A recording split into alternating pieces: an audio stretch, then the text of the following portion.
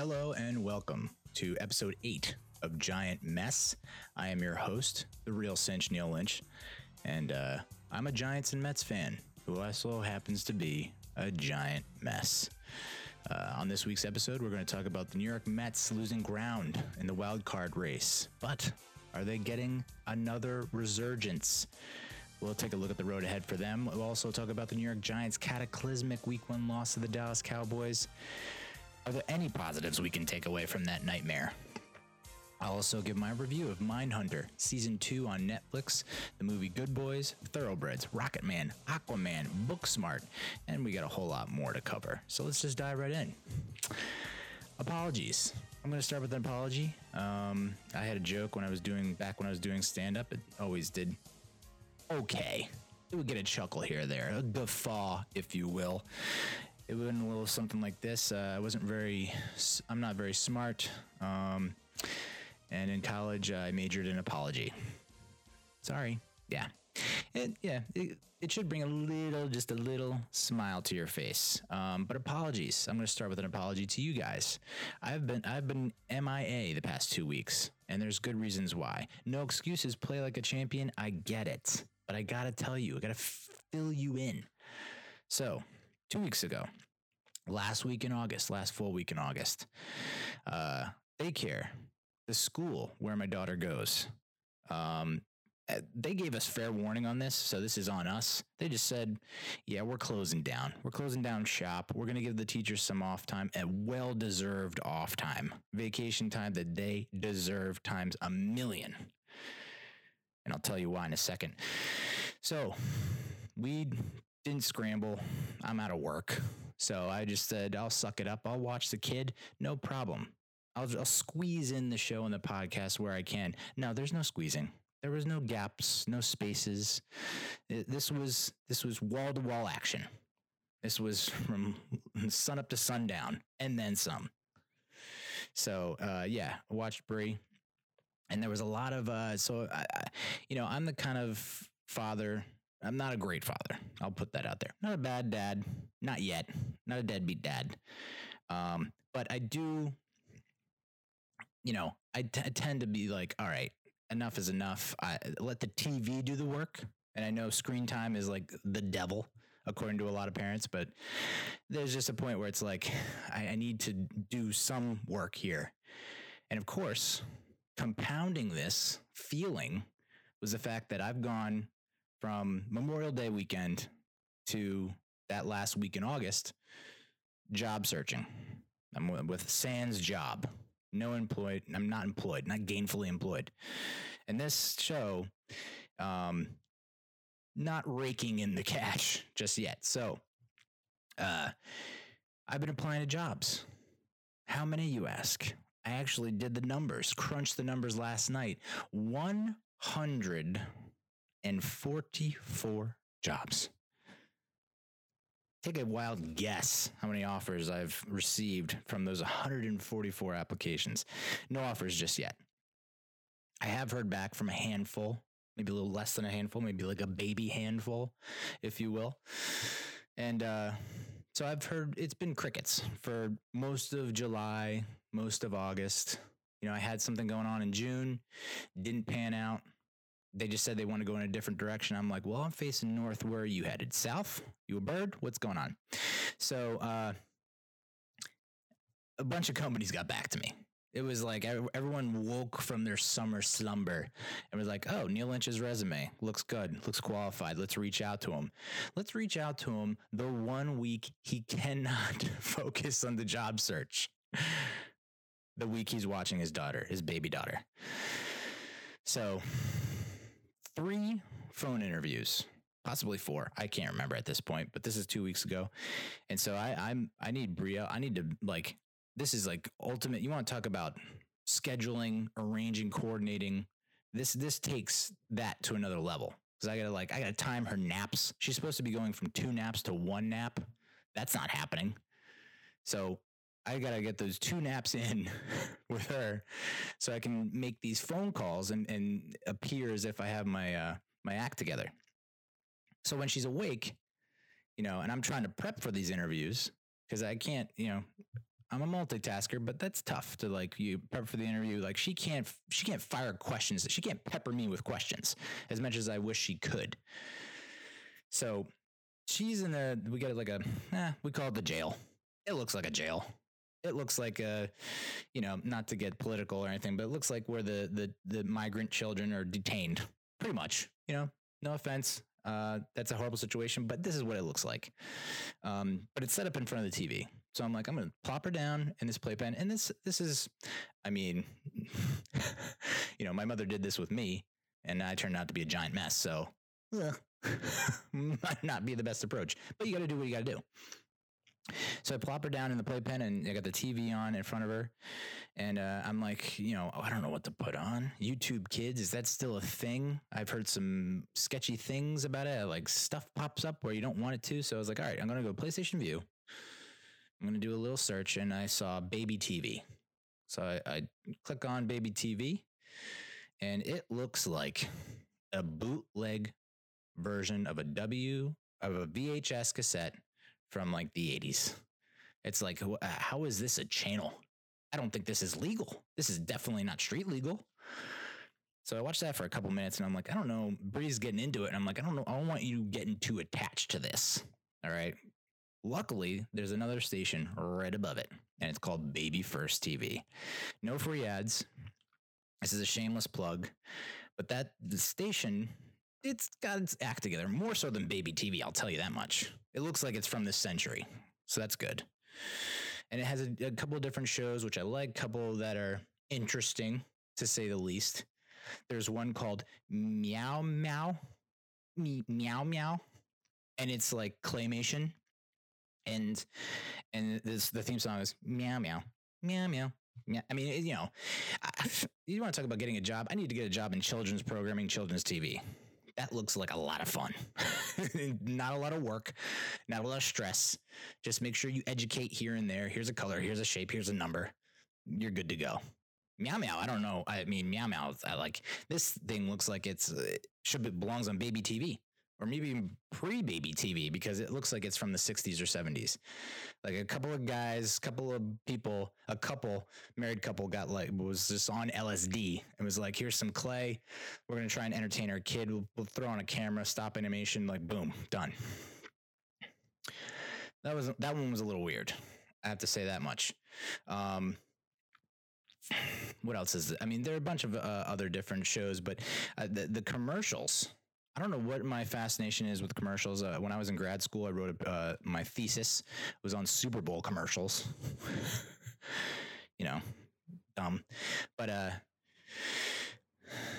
the commercials. There's a commercial for a baby phone. No, dude. And I get it because, Bree will see me, my daughter will see me playing on, not playing, on my phone. I'm doing important stuff. Twitter is important. It's not. But she'll see that and she wants it. She wants it. She wants to be like us. Stars, they're just like us. Parents are just like us, right, babies? So she wants the phone and sometimes I'll give her the phone. I'll be like, yeah, go ahead. Who are you going to call? China? That was supposed to be Trump. I think that's Australian. So she'll grab my phone, she'll play around with it, and I'm like cool with it at first. Then I'm thinking, oh, she's gonna hit the emergency thing, and then the cops will show up, and then they'll be like, why is the baby in jail? A whole thing. So, they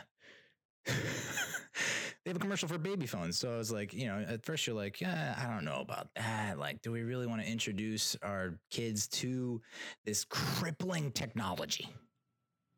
Do not mistake me. Do not get it twisted. Cell phones, laptops, screens. I have 3 screens in front of me right now. It's insane. We don't need to introduce the kids to that just right off the bat. Just let them ease into that. 13 sounds like a good age. I don't know. But they have a commercial for a baby phone.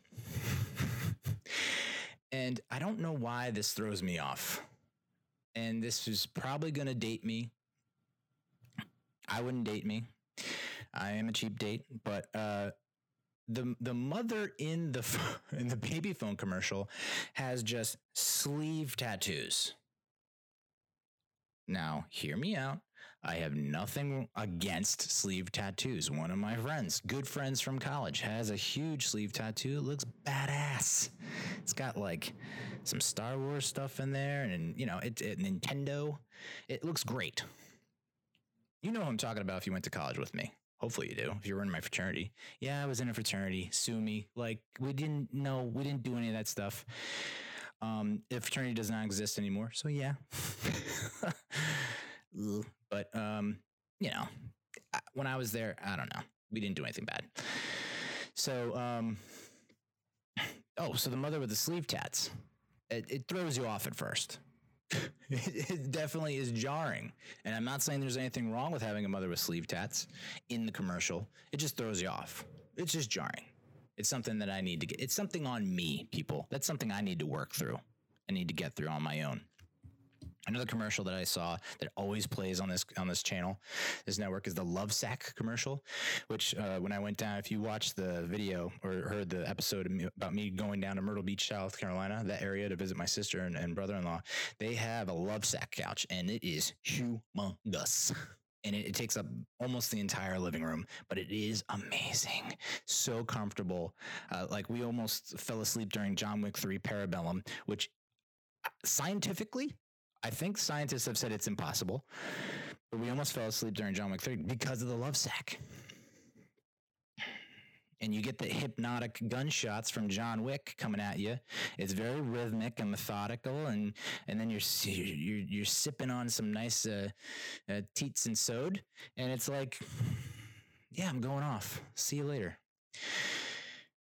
But the Lovesac commercial. The music choice for this thing was outrageous. And I don't know if this is like a new wave, you know, of commercial making, but I'm used to watching, like, you know, I watch footballs on Sunday and Saturday. I watch, you know, Netflix where there are no commercials, but most of the commercials I see, not like these commercials. I'm very, you know, discombobulated. The Lovesac commercial has like Christian EDM music.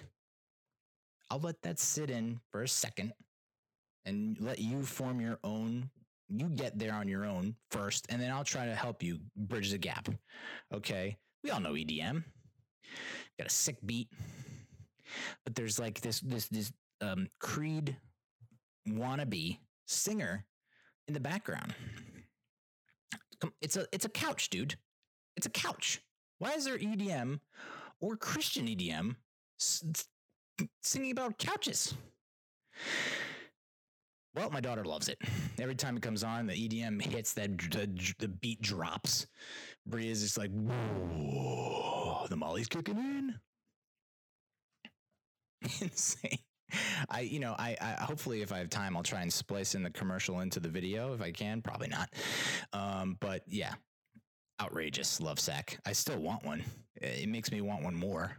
I mean, the family in that was having a ball. But yeah, it costs like an insane amount of money. It's like, how about you show me the Lovesac, sponsor the show, and I'll plug you every other hour. And then finally, Zoombini. I don't know if you're familiar with Zoombini. I assume it's like a twist on Zumba. I think Zumba is a thing, but I think that's for adults. And so Zoombini is kind of like the kids' version of Zumba, I guess. Wildly popular, I believe. I think they give the impression that's wildly unpopular. Like, they're like, sign up. You want more? Sign up for classes near you. Blah blah. And it's pretty good. It is kind of cool. I've watched it, and it's like, it kind of gets the, you know, breeze into it. She's like getting into it, moving, grooving. The instructor, though. You know, we're in an age where you're not supposed to shame, not supposed to make fun, not supposed to tease. I'm not gonna do that. I'm not doing that. I'm gonna paint you a picture. Have you ever seen Maria Shriver? If you don't know who I'm talking about, pause, Google Maria Shriver. She used to be married to Arnold Schwarzenegger. I don't think they're married anymore after he did the thing with the maid. But she's got a look to her. Arnold was into it at one point in his life. Not my cup of tea, but, you know, whatever. This woman, the Zumbini instructor, looks like Maria Shriver. And I'm not going to use the word haunting. It's like the mother with the sleeve tattoos. It's a little jarring. The look is the look. I can get over that. But then the behavior, the way that she acts. I mean, I understand you're dealing with kids. You got to be exaggerated. You got to pull all this blippy stuff where you got to be wide-eyed. You got to be over. Yeah, I get it. But this is scary. This is in the wrong direction. This is not entertaining. This is scary. This is, you're inducing fear. Very intense. And she seems, you don't want to make snap judgments.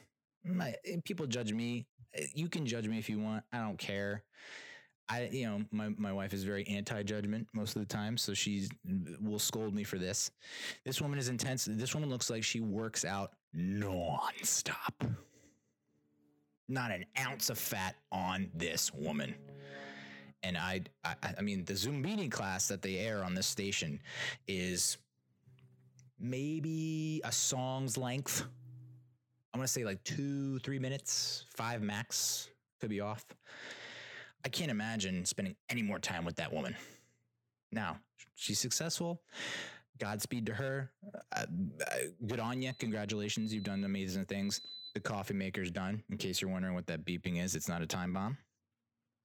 No coffee left in the cup. Amazing. Intense. Intensities. I mean, just like, and I don't know how the kids aren't crying their faces off. I almost cried. A tear came to my eye because I was like, what is this woman about to do? Is she about to start stabbing? Just very, just like, wide-eyed and bushy-tailed and just like, and Brie doesn't sense the danger. Brie's dancing and clapping, and I'm like, you gotta protect yourself. Good thing this is on TV and not in a live forum. And of course, I'm already off the rails here. I'm already off track, so we might as well go even further. Brielle, my daughter, had her checkup with the doctor yesterday. I take her to the doctor, and this is like my worst nightmare.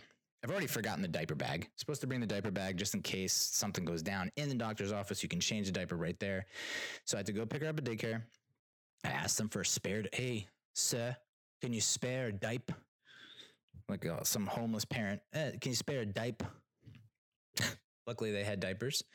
So they gave me a diaper, gave me some wipes, and I was on my way. Take her to the doctor, and I don't mind waiting in a doctor's office by myself. Waiting in a doctor's office, a pediatrician's office, with a 1-year-old who will not stop exploring, discovering, moving. It's my worst nightmare. And so I'm trying to corral her. I'm trying to distract her with her little snuggle puppy love blanket thing. And this older woman comes out, and we're in the waiting room. And I understand doctor's offices, nothing goes to plan and things happen. But like pediatrician office has to be like a well-oiled machine. Like to have like kids waiting is just, that's tough. That's tough. Maybe give some padding on the appointments so that everything's just like rolls into the next. I don't know. I'm no scheduling whiz, but just a thought. This older woman comes out and immediately as soon as the door opens, her eyes see Brielle and she goes, oh my God, oh my God. And she walks towards Brielle and is firing questions at me. She's shooting me questions that are rhetorical. I didn't think they were rhetorical. I'm trying to answer them. It was like talking to my mom. My mom does this on text, which is even worse. I don't think she does it in person that much, but in text, it's just like one speech bubble, 15 questions. Like, can we just space it out a little bit? Now I got to scroll to your first question, answer in order. I can't answer out of order. It's stressful. This woman is doing that IRL. She's coming full force at me, at the baby, and just questions that deserve answers. I have the answers, and I'm trying to give you the answers, and you are not hearing it. Like, is she walking in? Is she talking in? Blah, blah, blah, blah. And I'm just like, she's like trying to touch her. And I'm like, yeah, lady, I do not know you. And maybe there's like, you're an older woman. So I don't know if there's like, God forbid, the dementia element to this whole process or Alzheimer's kicking in. But like, I don't know you. You are a stranger. And when my daughter is also cowering and kind of backing off from you, that's a bad sign.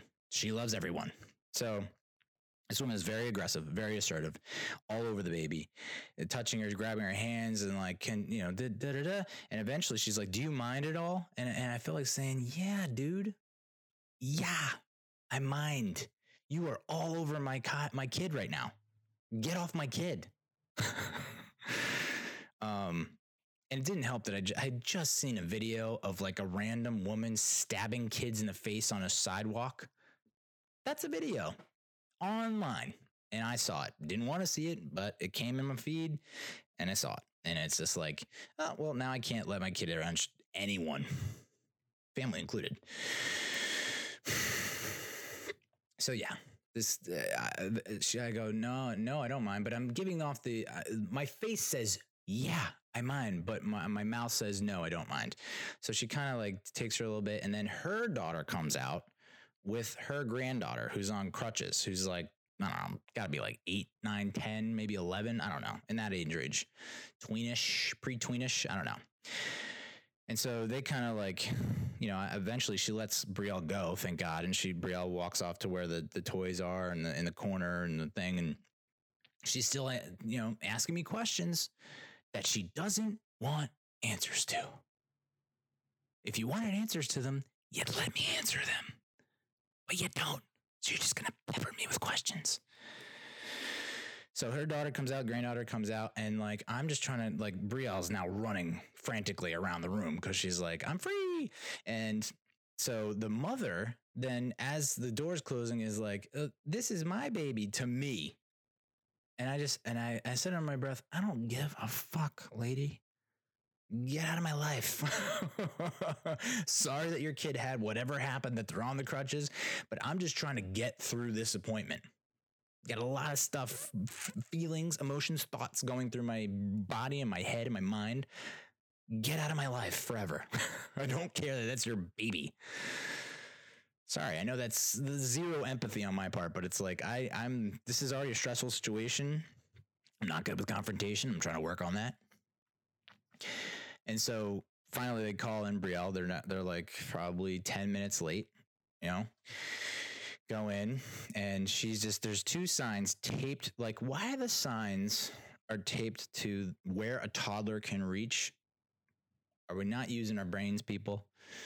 Let's use some logic on this one. So she's just trying to tear this sign that's taped, a very important sign. It's colored in a way that's like, hey, pay attention to me. And it says very important words on it. I didn't read it, but there's 2 of them, and they're right in toddler's reach, right in Bree's reach. And it's like, can we just put that up somewhere not within her reach? So she's trying to tear those down, trying to tell her no, which is pointless. She thinks it's a game. And oh man, she gets checked out. Everything's good. 77th percentile height, 88th percentile weight. Are we feeding her enough? Yeah, we're feeding her enough. And I ask her all the questions we have. We have a million questions, and everything's pretty much normal. I can't wait for this chick to talk. Basically, it's like, just talk it out. These gestures, I'm not getting it. She's doing this, pointing to her wrist. Like, do you want to watch? Are you OBJ now? You want to watch? Like, what am I? So I can't wait for her to talk. Essentially, it's got a little bit of and there's another issue, but not anything bad. And then come the shots. Chickenpox, MMR, measles, mumps, rubella. I think I always get the last one wrong. I get the last one wrong. And then flu. So I was like, we could do maximum 3 shots. Anything above that, and I think I could go away for a very long time. And so they do the 1 shot, and I was like, and I apologized to her. I looked at her and I said, hey, this is not going to be great for you. I apologize. So I had to get her on lockdown. Like I was working in a psych ward, trying to bear hug my own daughter. And they do one on the thigh and they do one on each arm. And it takes her a second. Like she's just looking around and she's had shots before. So she's like kind of connecting the dots. Like this looks familiar. And then all of a sudden all the needles hit and she's just like, and it just takes like 1, 2, 3. And it's just like, and she's just scared for her life. It's a tough moment for a parent, for sure. Definitely. We had her first birthday party. Okay, so that was 2 weeks ago. Okay, I have to watch Brielle. Plus, I got all these phone interviews I got to prep for, tests I have to do. So that's 2 weeks ago. Last week is just, so that was what, Labor Day weekend? We went down to the shore, went down to Asbury Park, walked the boardwalk. It's the first time I've ever been to the Asbury Park boardwalk. I saw where they shot The Sopranos, which was pretty cool. And we had a blast. We ended up watching a couple movies, which I'll get to in a little bit. But so last week, Monday, Labor Day, that's a lost day. It's just like, it's a blur. But then in-person interview Tuesday in the city, in-person interview on Wednesday in the city. Thursday, I got to do this test for another potential employer. And these tests are no joke. No joke. I mean, my brain is mush at this point, trying to strategize, through all these different scenarios and elements and channels and whatnot. So up till 3 in the morning, Thursday, going into Friday, doing this test, because Friday we got to prep for this friggin' birthday party, dude. So that's why there's no show last week and no show 2 weeks ago. The birthday party. Bree is 1 year old. 1 year, 365 days. It's a fish. We made it, folks. We did it. We can quit now. I like how that's kind of like the feeling everyone has is like, you did it. The first year you did it. Now you can just fuck off. It's like, what? You can just like forget how to parent. I don't know. That's the vibe I get, but it's good. I gotta learn how to accept congratulations and so that was good. Getting those congratulations. We've done well so far, I think. But my wife wanted to go all out for this birthday party, all out. And I was against it. I was like, let's save her money. She's not going to remember shit. Okay. Her memory, not great. And yes, we can have photos and videos and she can look back fondly on those at some point down the line. But let's not go nuts. In the event that she has some kind of crazy memory, what are we going to do at 2, at 3, at 4? Luckily, I think this is just a one-time deal for the first birthday until she gets to 16, I hope. Or 13. I don't know. Do they throw parties for your first period? Yeah, Neil, stupid. But my wife got a bouncy house and a snow cone machine. It was between a snow cone machine and the popcorn machine. I couldn't have both. I'm a popcorn guy. Will always love popcorn. But when you're trying to plan for a party and it's 1,000 degrees outside, you're like, who's gonna have hot popcorn? You're not thinking about the weather in September, which is different. We get that fake fall. Someone posted like all the different seasons, and it's like, it's not just spring, fall, winter, summer. There's a fake fall in there where you think summer's over, and then you get like a second dose of summer, and I think that's happening right now. So this was the fake fall. The aroma's there. You smell it, but it's a false flag. So we went with the snow cone machine because we're like, oh, it'll be hot as balls out. Like people want ice, and of course it was like 72 degrees.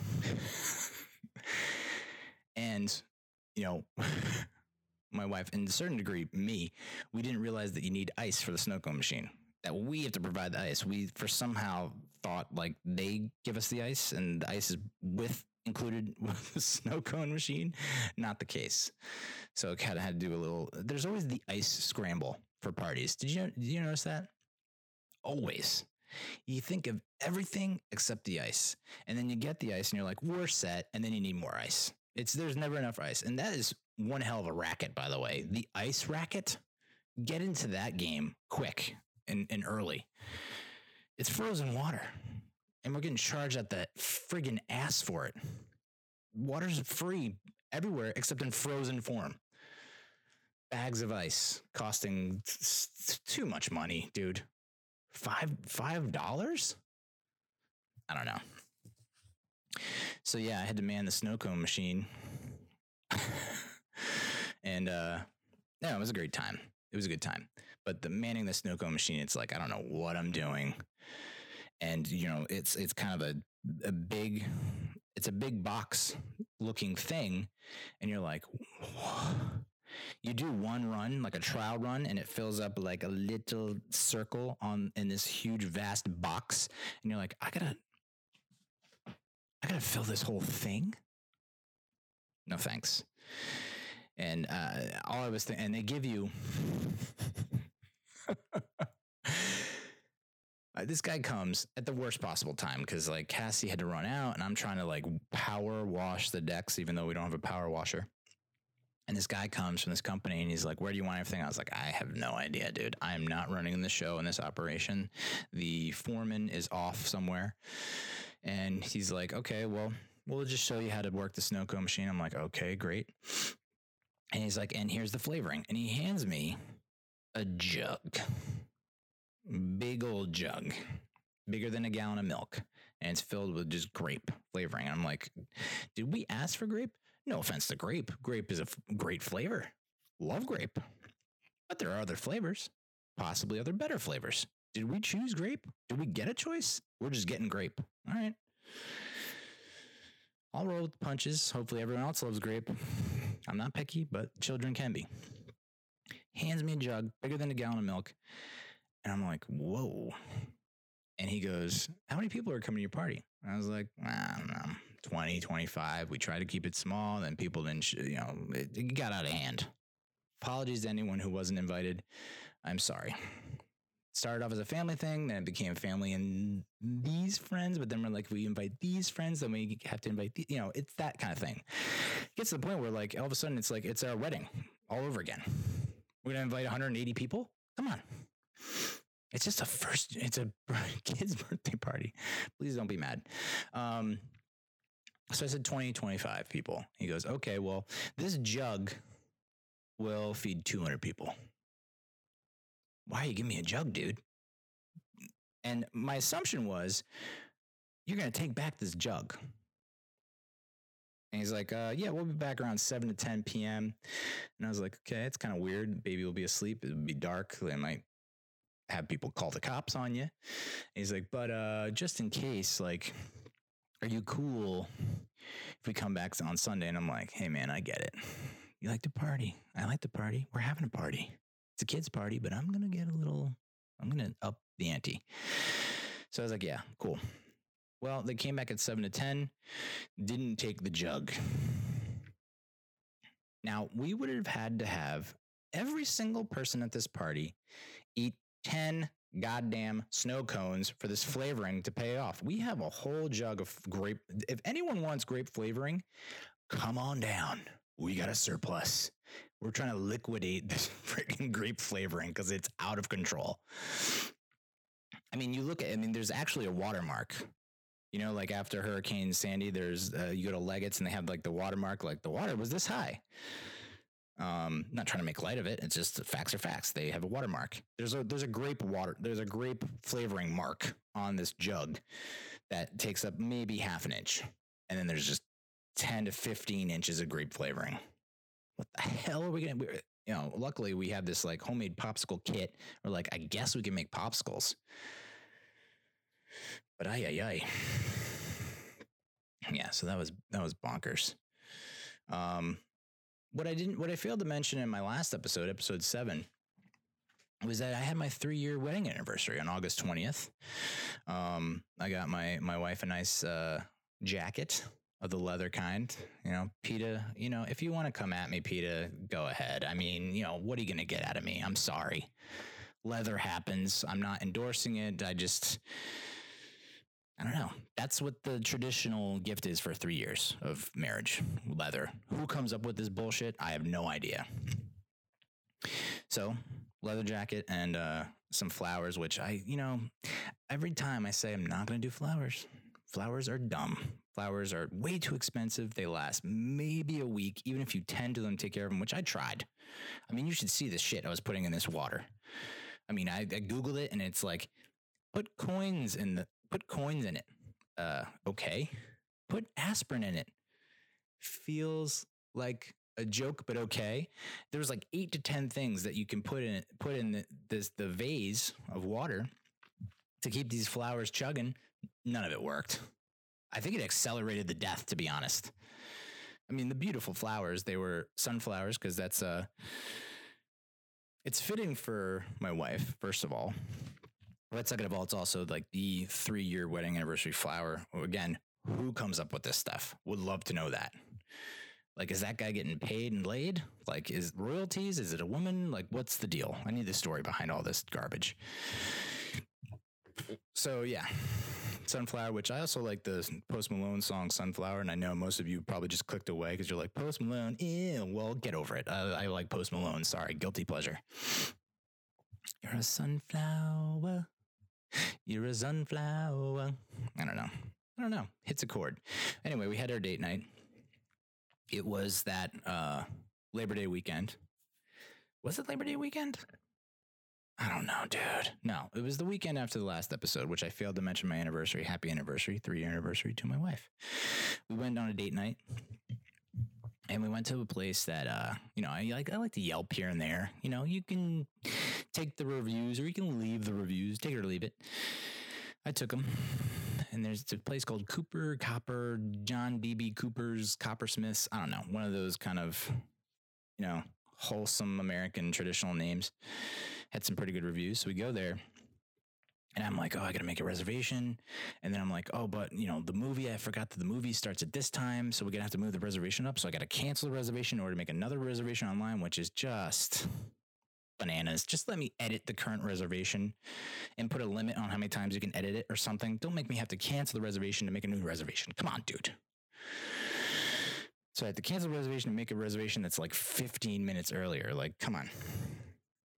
Get there. There's no one there. I didn't have to make a reservation. At some point you should just be like, you know what, dude, don't even bother. The computer should literally just be like, close itself and be like, you're all right. Trust me. We get there. No one's there. And it stinks. I mean, maybe because it was just the weekend that it is, and maybe people are down at the shore or away. And I understand most of that, but the food there was amazing. I think it's the location. The location, it's like literally off of a highway across from a gas station. Yeah. Not exactly date night material. And I apologize in advance. Totally forgot that's where it was. But, we had the short rib nachos or pot roast nachos, truffled deviled eggs. Just really great stuff. Strip steak, crab stuffed flounder. I mean, I'm getting hungry thinking about it. It's almost lunchtime. Ooh. And of course, my wife, Cass, she orders a spicy margarita. Here's a fun fact, or here's a pro tip. Don't order spicy stuff if you can't handle the spice. That's it. And I know that stinks for people who appreciate mildly spicy stuff. No, you can't dip your toe into the spice game. You gotta belly flop in that shit. You gotta love spice. So of course she orders a spicy margarita, and it is en fuego, way too spicy. And I ordered just a normal beer, like a blonde ale. I like my beers. I like my wife blonde. Not that she has to keep coloring her hair. She doesn't. She can go brown if she wants. It's just a color. Who cares? Anyway, so I'm like, here you go. The typical move. Like, I'm now falling on the sword. I gotta sacrifice my beer. Here you go. You can have my blonde ale, not spicy. I'll take the hellaciously spicy margarita, and I'll power through it.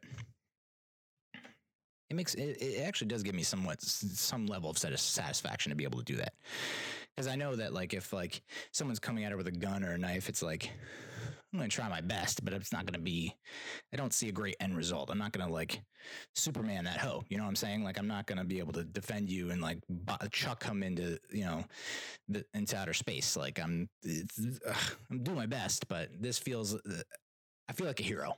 when I take her spicy margarita and she takes my blonde ale. So we go to see the movie.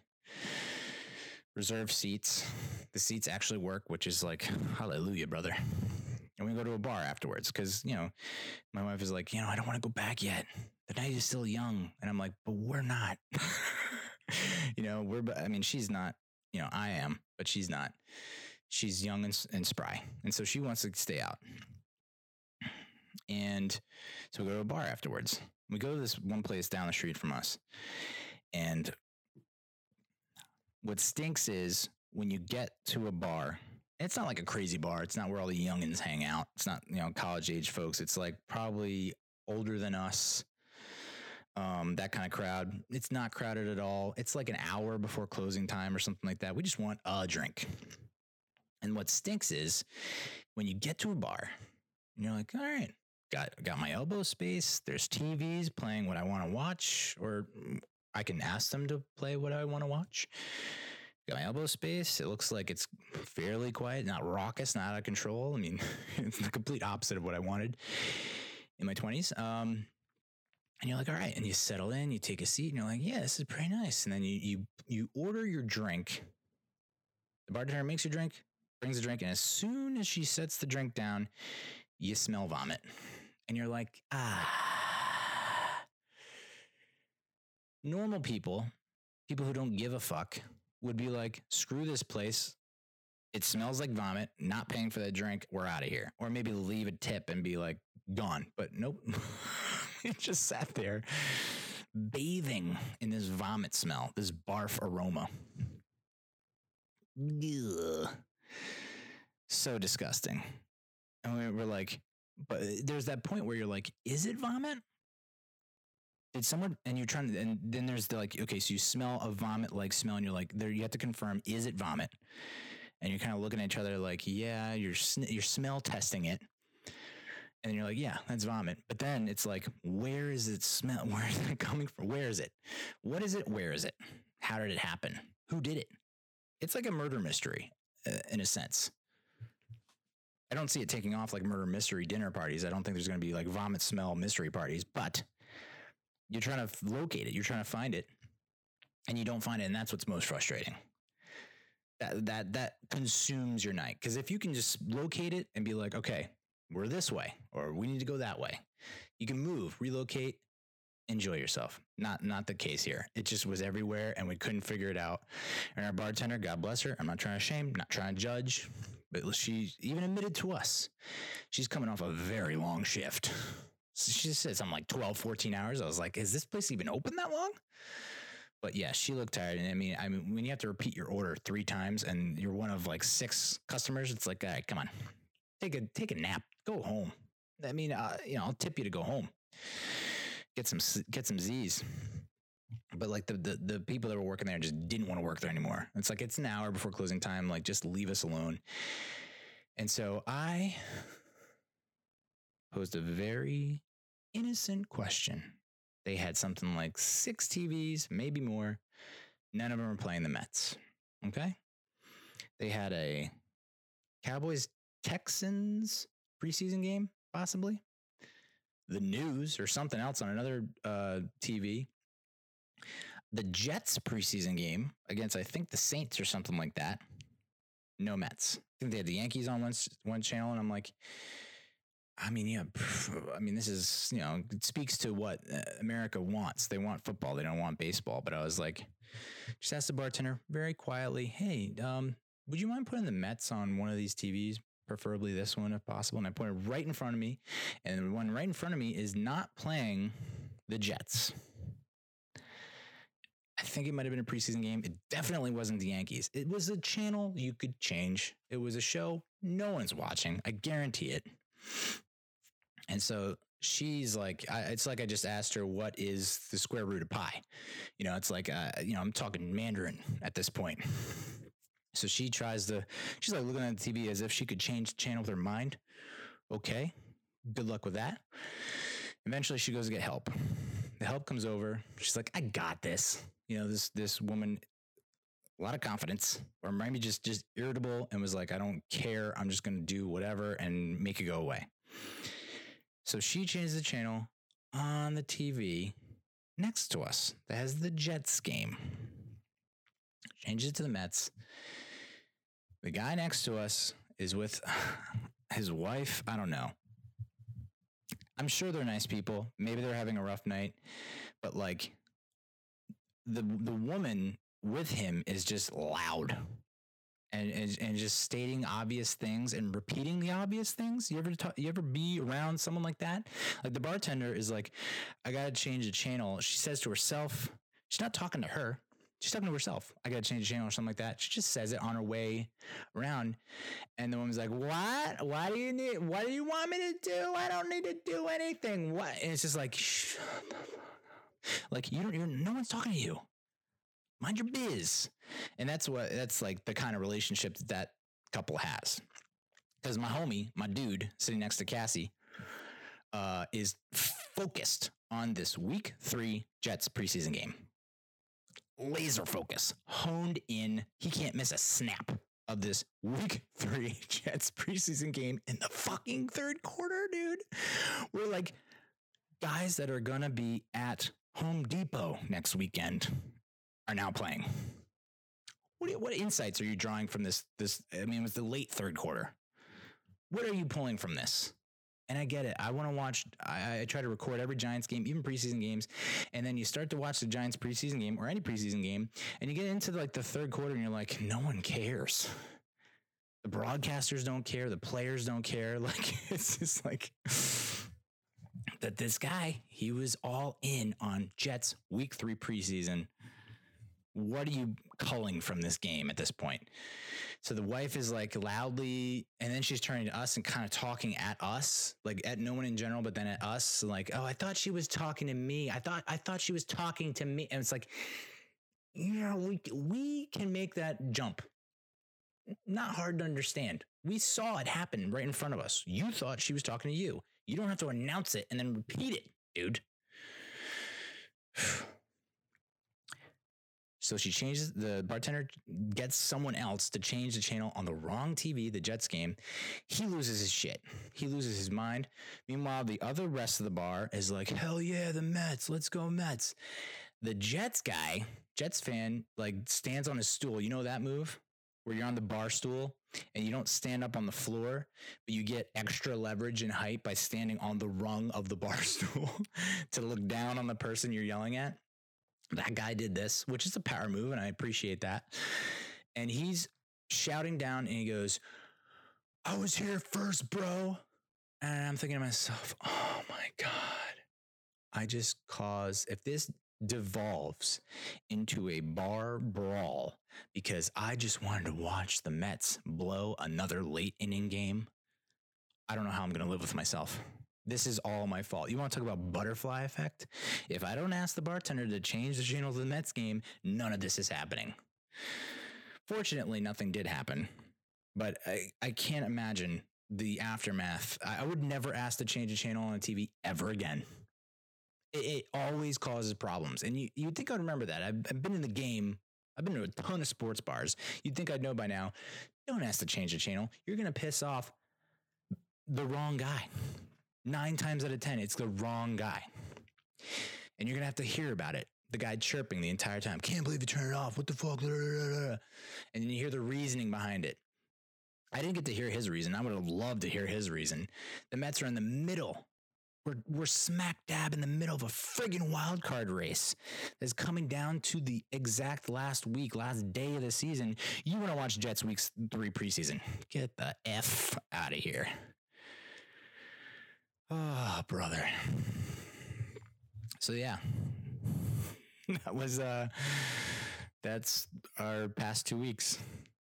Kind of a whirlwind, to be honest. So let's move on to TV. Now that we've got that out of our system and I've done my little rant, haven't watched a lot of TV outside of children's TV. Seems to be a pattern. But we have been watching Mindhunter Season 2. It premiered on August 16th, I believe. It's been a while since we've seen our cast of characters in this show. Season 1, and Netflix dumps it all at once. Although they're looking to move to weekly, which I don't know. I prefer binging. just because that's the kind of personality I am. I like to binge. Would you like one drink? No, I want 1,000. So the season 1 premiered October 2017. So it's been a while. It's been almost 2 years. And I'll say this: when you do have the binge-worthy shows, you pump them out in like a day or like a week at the most, and then you go a year, possibly even 2 years before you get another season. Can we get better recap videos, dude? Netflix, whoever produces binge series, give us a better recap. You can't recap an entire season that's been off the air, hasn't been around for 2 years in 2 minutes, dude. Give us I'm okay with a 10-minute recap. Give me a 1-minute recap per episode from season 1 in a somewhat cohesive, entertaining manner. Don't give me a trailer for season 1. I've already seen season 1. I just need little reminders, dude. The recap videos have got to be better. I mean, I'm complaining. I got a silver spoon in my mouth. I'm being spoiled, but because at least they offer recap videos. Just be better at it. It's constructive criticism. So I was completely lost. I mean, because the recap video did nothing for me. Just like the season, Stranger Things season 3, like the season 2 recap. You're like, I still don't know. I completely forget who that kid's name is. You know, and you're playing the first episode, you're just playing catch up. And if you're with someone like my wife who loves to ask questions, and I love her to death, and I do not want her to stop that because it's a very nice personality quirk that I love. But she likes to ask questions like, who is that again? What's happening? Oh, he's doing what? Who's this? You know, and it's just like, so episode 1 is a lot of pause, answer, play, pause, answer, play. Episode 1 takes about 10 hours to get through. But once you do that, it's good. And Netflix, you could solve that if you just gave us a better recap video. Anyway, so I completely forgot that Holden Ford, our man, which Holden Ford, by the way, looks exactly like Dennis Reynolds from Always Sunny. I can't get that out of my head. Kylie Minogue, 2001. Cannot get it out of my head. He looks exactly like Dennis Reynolds. And knowing what happened with Dennis Reynolds in Always Sunny, how he started off as like, he's this charismatic, handsome guy. And then he slowly descends into madness. And you see that he's actually like a sociopath / psychopath. I feel like that is going to happen with Holden Ford. Like he already has that kind of demeanor of being kind of, he feels and looks like the guys he's interviewing, the serial killers he's spitting cues at. I'm like convinced that's going to happen. He's going to be like, it all makes sense now, and just start murdering everyone. So I forgot that he like has panic attacks because of Ed Kemper. And he's got a new boss, and then you find out the old boss did not retire voluntarily. He was forced to retire. The new boss reminds me of, he's got like a Lex Luthor type thing going on with the bald shaved head, but he looks exactly like the actor from Californication. I think I didn't really watch the whole series, but like the shaved bald head who like is always like, and I was expecting this and I didn't get it, but like the character in Californication was always like not like a really no offense, but he's not going to win Sexiest Man Alive. No offense. But he was always like quick-witted and cracking jokes, but also like having sex and swearing, and you know, it's Californication. So I was expecting that from this new boss, even though it's a totally different actor. I think it's not the same actor, but I'm like sitting there like, oh, here comes the wisecrack, and here comes him getting a BJ, and it's like, no, dude, get out. So I have all these other shows infiltrating my psyche as I'm trying to enjoy a murder. Jesus. And what I love about this series are the little vignettes where they show you glimpses of the BTK killer. I love that. I don't love it, but I think it was episode 1, episode 2, where they show him doing autoerotic asphyxiation, and like, you know, in a very interesting. I never thought about the way he did it. I was like, oh, you always picture it like there's a belt and there's a closet where the hangers are, like that thing, and like that's where it's gonna happen. But he like did the doorknob and like leaned forward, and he's like looking at photos of his victims, and he's wearing like lingerie, and my wife just did not know what was going on. Like, what is? Oh, he's trying to kill himself. And I'm like, no, not quite. I mean, he could by mistake for sure, but he's not trying to on purpose. It's autoerotic asphyxiation. And then you explain to your wife why you know of that. Luckily, I didn't even have to explain to her. She's like, oh, okay. Like, that's, yeah, I can see why you would know. It's like, why didn't you ask me how I know that?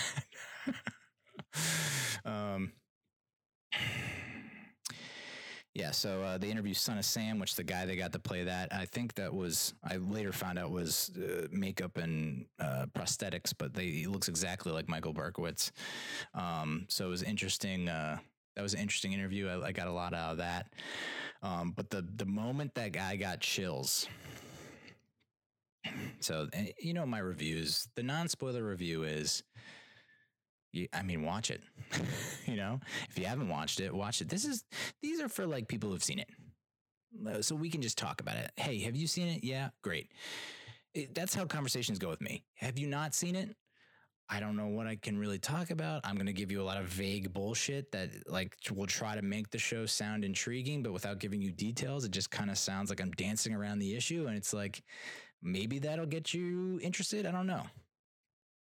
When you can talk details, that's when you can really appreciate a series. So I'm just going to talk spoilers. So like, get over it. Look at the timestamps. That should be the name of the show, by the way. Timestamps. But I got chills when. Okay, so At Home, Bill Tench. By the way, Bill Tench. What a great name. Because you can. His last name is like the combination of tension and clench. And it looks like he's clenching and has tension the entire show. Even when he's somewhat relaxed and like drinking and sharing stories about crazy stories from his work at the party, there's still like something that's got him, you know, is holding on to him. It's the tension and he's clenching. Tench. I mean, great name. Is it a real guy? I don't know. You know, I don't get too deep into it. I don't know that I want to get too deep into it. But so his home life with his wife, which there's been some, you know, my Cass, my wife, always seems to empathize for the wife. You know, in The Sopranos, she empathizes with, I already forgot her name. Jesus Christ. Carmela. Jesus, wow. So she always seems to empathize with the wife. And so with this wife, you know, she gives the more rope, more leash, more leeway to the wives than she does the husbands, in my opinion. IMHO. So the wife is like, you can tell she's just pissed that Tench is not at home to be with their kid, who I didn't realize was their adopted son. Completely forgot about that. Would have been a nice reminder in the recap video. So the kid's like having trouble. And that's why, like, before I realized the kid was adopted, and not to say this is commonplace with all adoptions, but like I thought, okay, so this is a natural born kid of the son of the you know, Bill and his wife. Why is his relationship with Bill so weird? As if they are strangers, or as if Bill did something incredibly traumatic to this kid. That's what that dynamic feels like. And then you find out he's adopted, and is like, I guess that makes a little more sense. You know, you don't always feel as close as you would with your birth parents. I don't know. So that's what threw me off. But then the wife's all over Bill about like, you know, you got to be here. This kid is about to go off the rails. And then you have the cop come, and he's investigating a death, and you slowly find out, oh, it's the son. The son's not directly responsible for it, but he's the one who like suggested this that actually prevented the kid from living. You know, the kid is so and has been, and this is where church can be a dangerous thing. Faith, religion can be a dangerous thing. He thinks by putting this toddler on the cross will bring the toddler back to life. So I guess the toddler was already dead, and he wanted to bring the toddler back to life. And so he thought, Jesus, hey, worked with Jesus, should work with this kid. I mean, that's some pretty impressive kid logic, by the way, if we're being honest. The fact that the 6 or 7-year-old is like, you know what? I've seen this before. Yes. Okay. I know exactly what to do. Happened to Jesus. And to be frank, I'm surprised more people don't try this. And I know it's not funny. It's not funny. You shouldn't laugh at that, but there's a little bit of humor in there somewhere. A little dark humor, a little black comedy. But it seemed like it took this series a few episodes to get to Atlanta, which was it felt like the core of the series. So the first half, it was kind of like they're just kind of teasing Atlanta here and there. And the second half is like all Atlanta. And I wonder if maybe they would have been better served to just do, it felt like maybe a little too slow a burn into Atlanta. It felt like maybe the episode 1 and 2 you got to introduce Atlanta. I think you got to introduce 3, maybe episode 3, episode 1, mention it. Episode 2, he goes and then comes back. Episode 3, okay, go to Atlanta. I don't know. It almost felt like 2 different seasons to a certain extent, just because it took them so long to get to Atlanta. And maybe that's a commentary on just how slow law enforcement and was back then. And the fact that this unit, the behavioral science unit, was so young and so new that they just didn't have a lot of faith in it. It was just like, well, whatever. I don't even know about this case. And that's what's so crazy, because I'm just coming off of Once Upon a Time in Hollywood, where, I'm vaguely familiar with the Manson murders, and I know that Manson murders were big time news, and that he's a huge figure, a notorious figure in American history. And then you kind of find out what happened, and you're like, okay, well, I guess that's that way because no one's had ever done that before. So in that respect, that's why it got so much notoriety. But this Atlanta thing, how is no one talking about this more than the Manson murders? Is it because there was a celebrity involved? And I know it's not, but this Atlanta thing, I mean, it was 20 some odd missing and murdered kids. Are you kidding me? And I guess the series tried to hammer home the point that it's because they were black. If these were white kids, it would have been, people would still be talking about it to this day. But the fact that it's black kids, I've never heard of it. And part of it, I guess, was because the city of Atlanta was trying to sweep it under the rug at the time. At least that's what the show said. But the fact that I've been on this earth almost 40 years, midlife crisis, and I haven't heard about this. This is the first time I'm hearing about these disappearances and these homicides. It's just that's bananas to me. But to me, the show, Bill Tench is the best character on the show. Holden Ford is kind of he's like a Rain Man type character. That's I understand he's very talented and smart.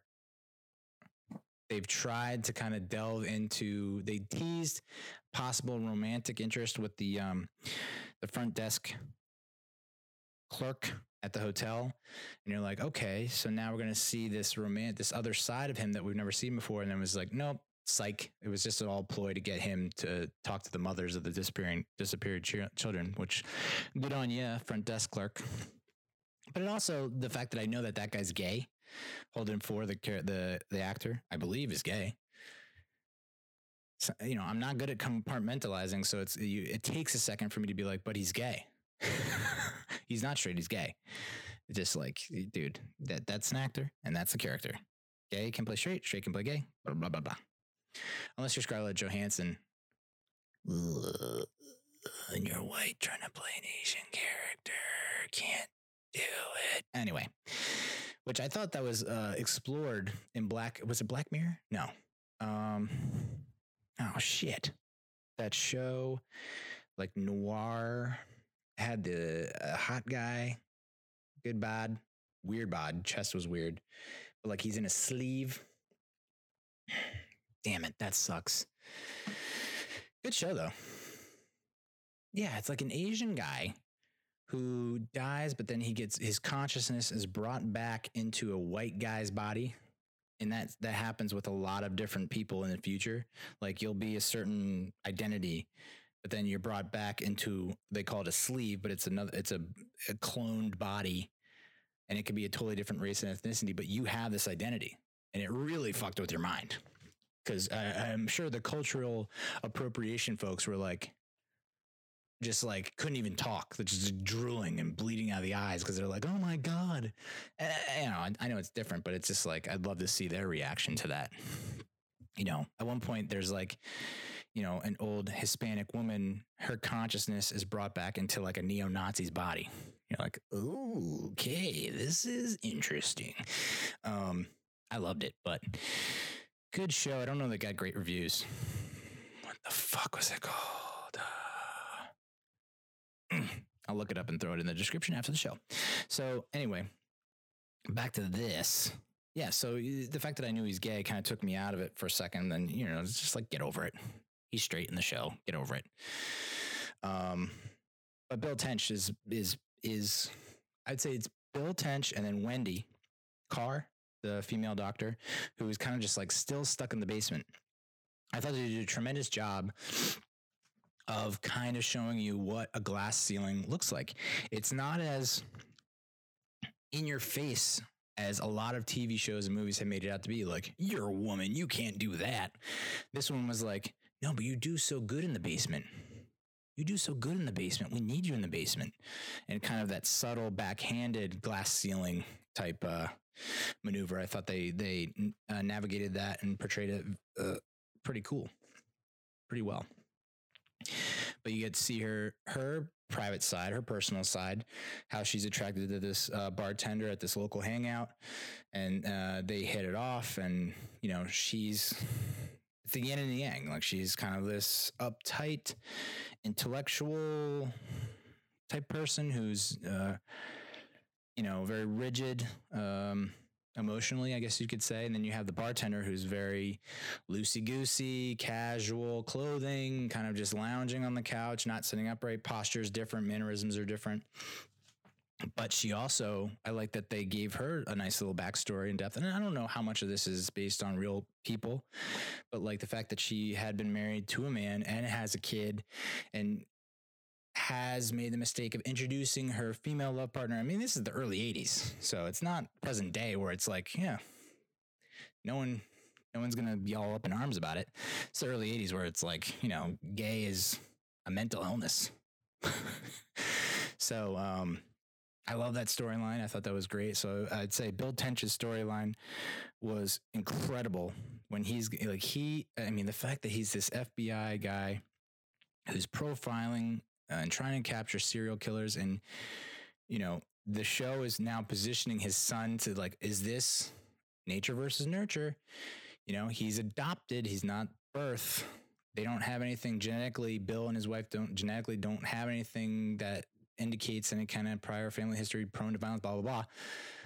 Do the birth parents of the adopted kid, like, do they have something going on there? So, very interesting dichotomy and a challenge for Bill. And, I'm kind of like, it frustrates me. And this is probably why it's so, the writers succeed and the producers succeed in the way that they handled it. But Bill, just tell someone. It takes him a little bit to tell Wendy. It takes him way longer to tell Holden. And my guess is because Holden is more prone to jump towards just convicting the kid and condemning him and saying, yep, that's a serial killer. Whereas Wendy would be a little more open-minded and say, oh, Bill, I understand, and, we'll work through it together. But if I'm in Bill's shoes, I'm just telling everybody, Neil, God damn it, this meeting is at 2. Why are you 5 minutes late? My kid murdered a toddler, tried to crucify him on the cross. And then, it's like, I immediately use that as an excuse. It's a major character flaw of mine. But that's also what makes Bill's journey during this series so awesome is that he has tension and he's clenching about his deteriorating marriage with his wife, who thinks that work takes higher priority over the family, even though it's a one income household, folks. And this is what's so frustrating. And I understand the wife's position, Mrs. Tench, Sally, Natalie, one of those names. I understand, Karen. No, she wants equal say. She feels like she's not getting the say because she's not the one bringing in the income and he is. And, he's kind of brushing it off, but at the same time, he's not completely brushing off. It clings to him, it sticks to him. It's in the back of his head at all times. It's not as prominent as she would like it to be. And it's like, you don't know how much leeway you have, especially with, the FBI. It's not like you're working at I don't know, working at an intelligence agency. It's kind of hard to say, I don't want to catch that killer that we're hot on the trail of because my kid is maladaptive and asocial. It's like, okay. So that was, that was just heartbreaking to watch. That just every episode, it's getting worse and worse and worse to the point where she's like neglecting everything and takes up smoking, which Bill smokes like a chimney, which is just crazy. I just don't, he's just like, I'm waiting for the episode where he just falls over and that's it. That's a wrap on Bill Tench. Cause it's like Scotch whiskey, thousands of cigarettes, wife who is just like all over you, and a kid that you like hope doesn't become a serial killer. It's like, yikes. There was a great quote that I had up and then my computer died. So maybe I'll read it at some other point. Probably not. But yeah, so it goes Bill Tench, who's, for me, he's the magnetic force for the show. And then you got Wendy and her new romance, which I liked to a certain extent. I didn't like her being so willing to throw away that relationship based on a conversation she overheard that was supposed to be private between the wife and the husband. And I kind of, the lover and her husband, I took the lover's side almost 100% because it's like, dude, that's how I talk to my husband to make sure that this can still happen. You start to mix the two and it's, we're not at that point yet. So I understood the lover side, and I understand why Wendy was hurt by it, for sure. I get it. But it wasn't, I don't know. That was tough to stomach. And the fact that she just threw it away. It was like, whoa, that is cold-blooded. Just shut it down. When did I get chills? There were two more scenes or moments where I was like, it felt like they were it just felt like they were dicking around most of the time. But the one plan, the one scene that really was just kind of off for the show, where it was Holden's plan. He wants to draw out the killer, right? This is I think episode 7-ish. And so they keep on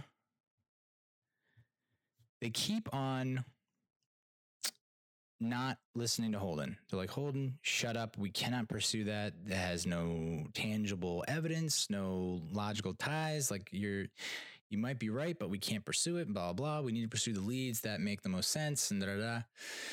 And so eventually Holden's like, I have a plan to draw out the killer. We're going to there's some kind of memorial happening. And he's like, well, let's turn it into, I guess that's not the word, parade. Shouldn't use the word parade, but procession, where we're going to go to where all the bodies were discovered. We'll have a little memorial service at each one, which will lead to the church, blah, blah. This will draw out the killer because the killer will want to see, because he's through these interviews with Son of Sam and Charles Manson. They actually interview Charles Manson, which I'll get into a little bit, but they know that, okay, the killers and Ed Kemper, the killers like to go back to the scene of the crime because they relive the a feeling of the rush or whatever, and they get some more satisfaction out of that. So he's like, the killer will come back because he wants to see the press. These killers, they always want to be famous and legendary and iconic, and they want the attention. They want to see what they caused. And so he's like, we're going to have this procession parade, but it's critical. And this is the point where I was like, I don't understand this. And I didn't understand the way it was shot. But like when he's like, we need these crucifixes, or we need these crosses. I didn't understand the reasoning for it. I didn't understand why he was so flummoxed and flustered when it was like, that was a funny scene when he's trying to get shit done. And it's just like, you see all the goddamn red tape that he has to go through. And you're like, like that is very relatable. And they got the perfect guy to be like, the guy is like, ooh, yeah, sorry. He's like straight out of Office Space. But so he eventually gets the crosses. They make the crosses, and he is hurrying to get the cross to the last point, which is the church. And the way that they shot this, it was just very weird. It was like, kind of like Natural Born Killers, like tilted camera, like coloring was off. It was completely inconsistent with the rest of the show. And I don't understand the meaning of it. And I'd love to know. I'd love to go like on Reddit or something like that and just see like, here's why they did that. Because I have no idea. I don't get it. And the fact that he rushes and he hurries up the steps, and like the mothers can see him doing this, and he plops the cross down on the top of the stairs of the church. And he looks and he sees the mother, and the mother's almost like, dude, what in the holy hell are you doing? Like, what is this doing? This is just a show to you. Like, how is this cross? Like, that's going to be the determining factor.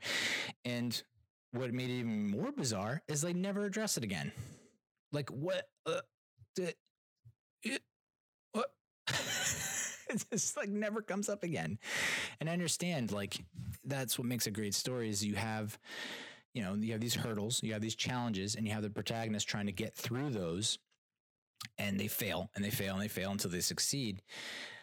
I just didn't understand the significance of the cross, the importance of getting it down at that time, and like how it ultimately, I don't know.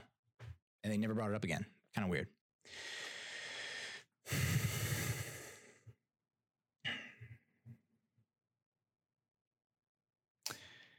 And the other part where I got chills was whenever they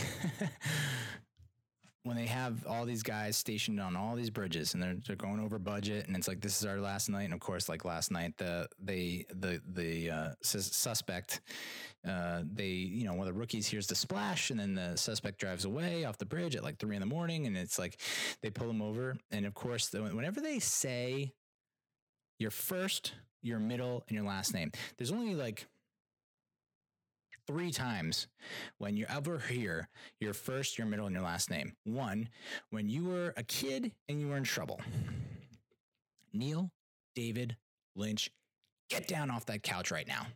Okay, that's one. Number 2, when you graduate from high school or college. Neil David Lynch. And then you get your diploma and you do a cartwheel, whatever, you toss your hat. 3rd time is when you are a suspected serial killer. Those are the 3 times when you hear your full name. As soon as they said that guy, when they pull out the guy from the white station wagon or whatever, and they're like, William, and this is sad, I don't even remember his name. Charles Manson, always remember his name, don't remember this guy's name. And this guy, in my opinion, is more sinister. Fucking kids, man. And when they say his first, middle, and last name, I'm like, yep, serial killer. That's the guy. You can't say, and maybe that's a great way to take someone down, like your mortal enemies, your arch rivals, is to be like, Neil David Lynch, you know what you did. And everyone's like, holy shit, he used his middle name. He's definitely done something real bad. Yeah, so and it's sad to figure out to find out what actually happened in real life with that the guy got rung up on 2 separate murders of adults or something like that, and he got life, But it was like there was always like this wink and a nod, like, yeah, but he probably did the other kids. He probably did all the kids. But did the mothers get justice? Not really. I mean, they do and they don't. I mean, it stopped happening when they arrested him and put him in jail. So it seems like logic would dictate, okay, they got the right guy. In the back of your head, you got to think, yeah, they got the right guy, but it's not official. You can't officially say it. So I understand how that can be such a pain in the dick. Well, I'll leave you with this. This is the one quote which just sums up men versus women, in my opinion. And I know it's going to, sexist, whatever. Okay, cool. I'm sexist. When Holden is leaving the restaurant with the mothers of the disappeared children, and the lead mother, who her glasses threw me off the whole friggin' show. I think they finally got it under control towards the end, but like at the beginning of the show, when she's first introduced and every scene afterwards, her glasses are humongous.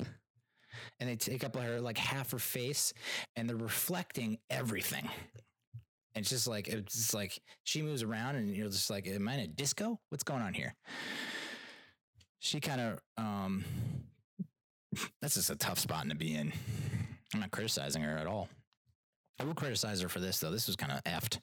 When Holden was leaving the restaurant and she's like, take a cornbread on the way out. And he's like, all right, he must have been like, all right, yeah, we're connecting. Yeah, okay, I get it. Yeah, we're bonding. You see that I'm a human. I see that you're a human. We're working together. This is beautiful. Take a cornbread on the way out. Yes, I will take a cornbread on the way out. And then she goes, that'll be $1. Oh, gotcha. Got him. Wow. That'll be $1.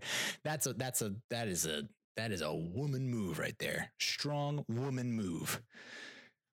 Take a cornbread on the way out. That'll be $1. Hey, are you hungry? Yeah, I am hungry. All right, well, the food's in the fridge. Well, fuck you then.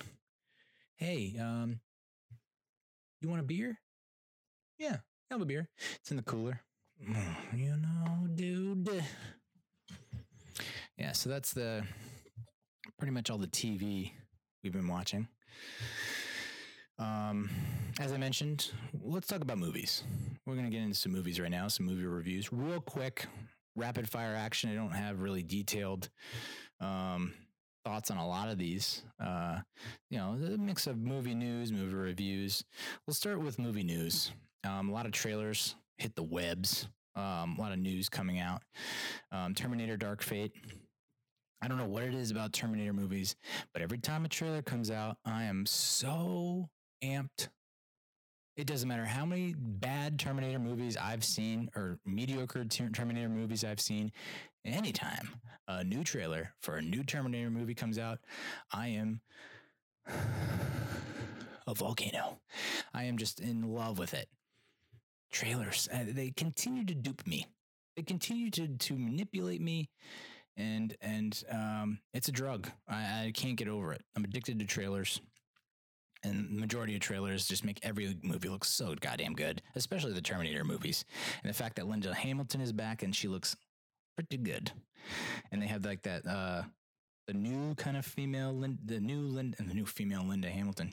Dear. The new Linda Hamilton-esque character who kind of looks like Robin Wright Penn.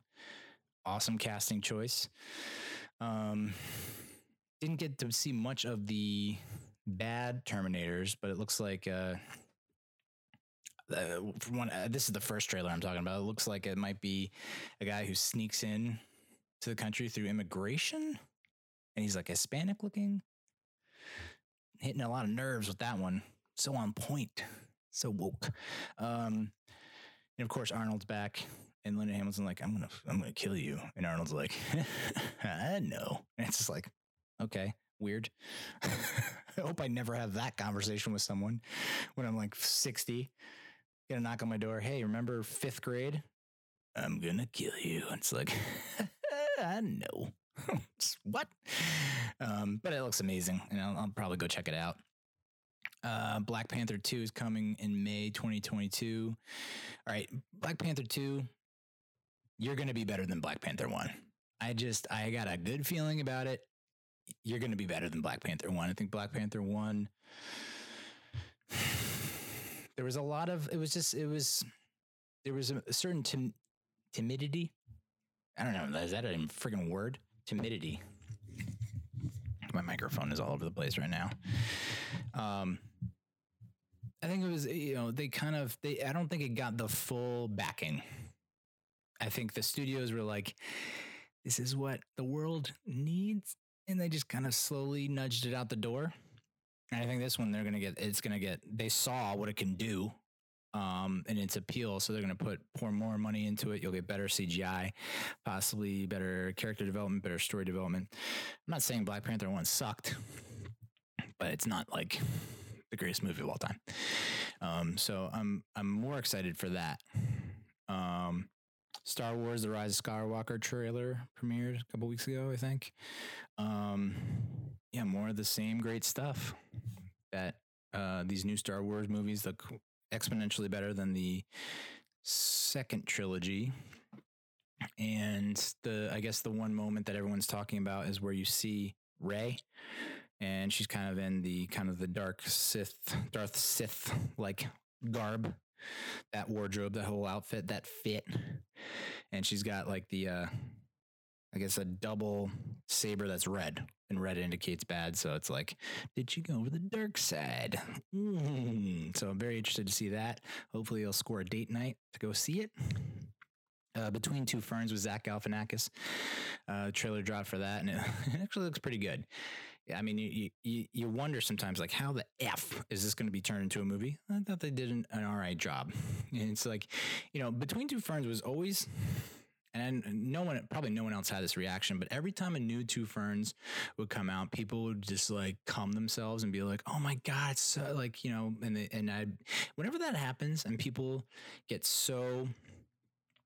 it gets so much pub and so much publicity and press, and everyone's so in love with it, that's when I distance myself away from it.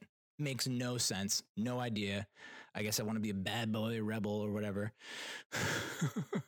But, anytime that a new Two Ferns would come out and everyone would be like, oh, you got to see this. And it's like everywhere. You can't avoid it. And I'm just like, all right. Stop shoving it down my throat. And then you watch it and you're like, yep, makes sense. So good. You go in and I click play, like, this is going to be a hate watch. I'm going to hate watch this. I'm going to watch it and I'm not going to like it. And of course, like halfway through it, I'm like laughing out loud. And it's like, oh, why do I resist? Just give in, Neil. So yeah, definitely want to watch that. Probably not in the theater though. It's not in the theater. It's on Netflix. You fucking idiot. Face Off is getting a reboot remake. Huge mistake. Huge mistake.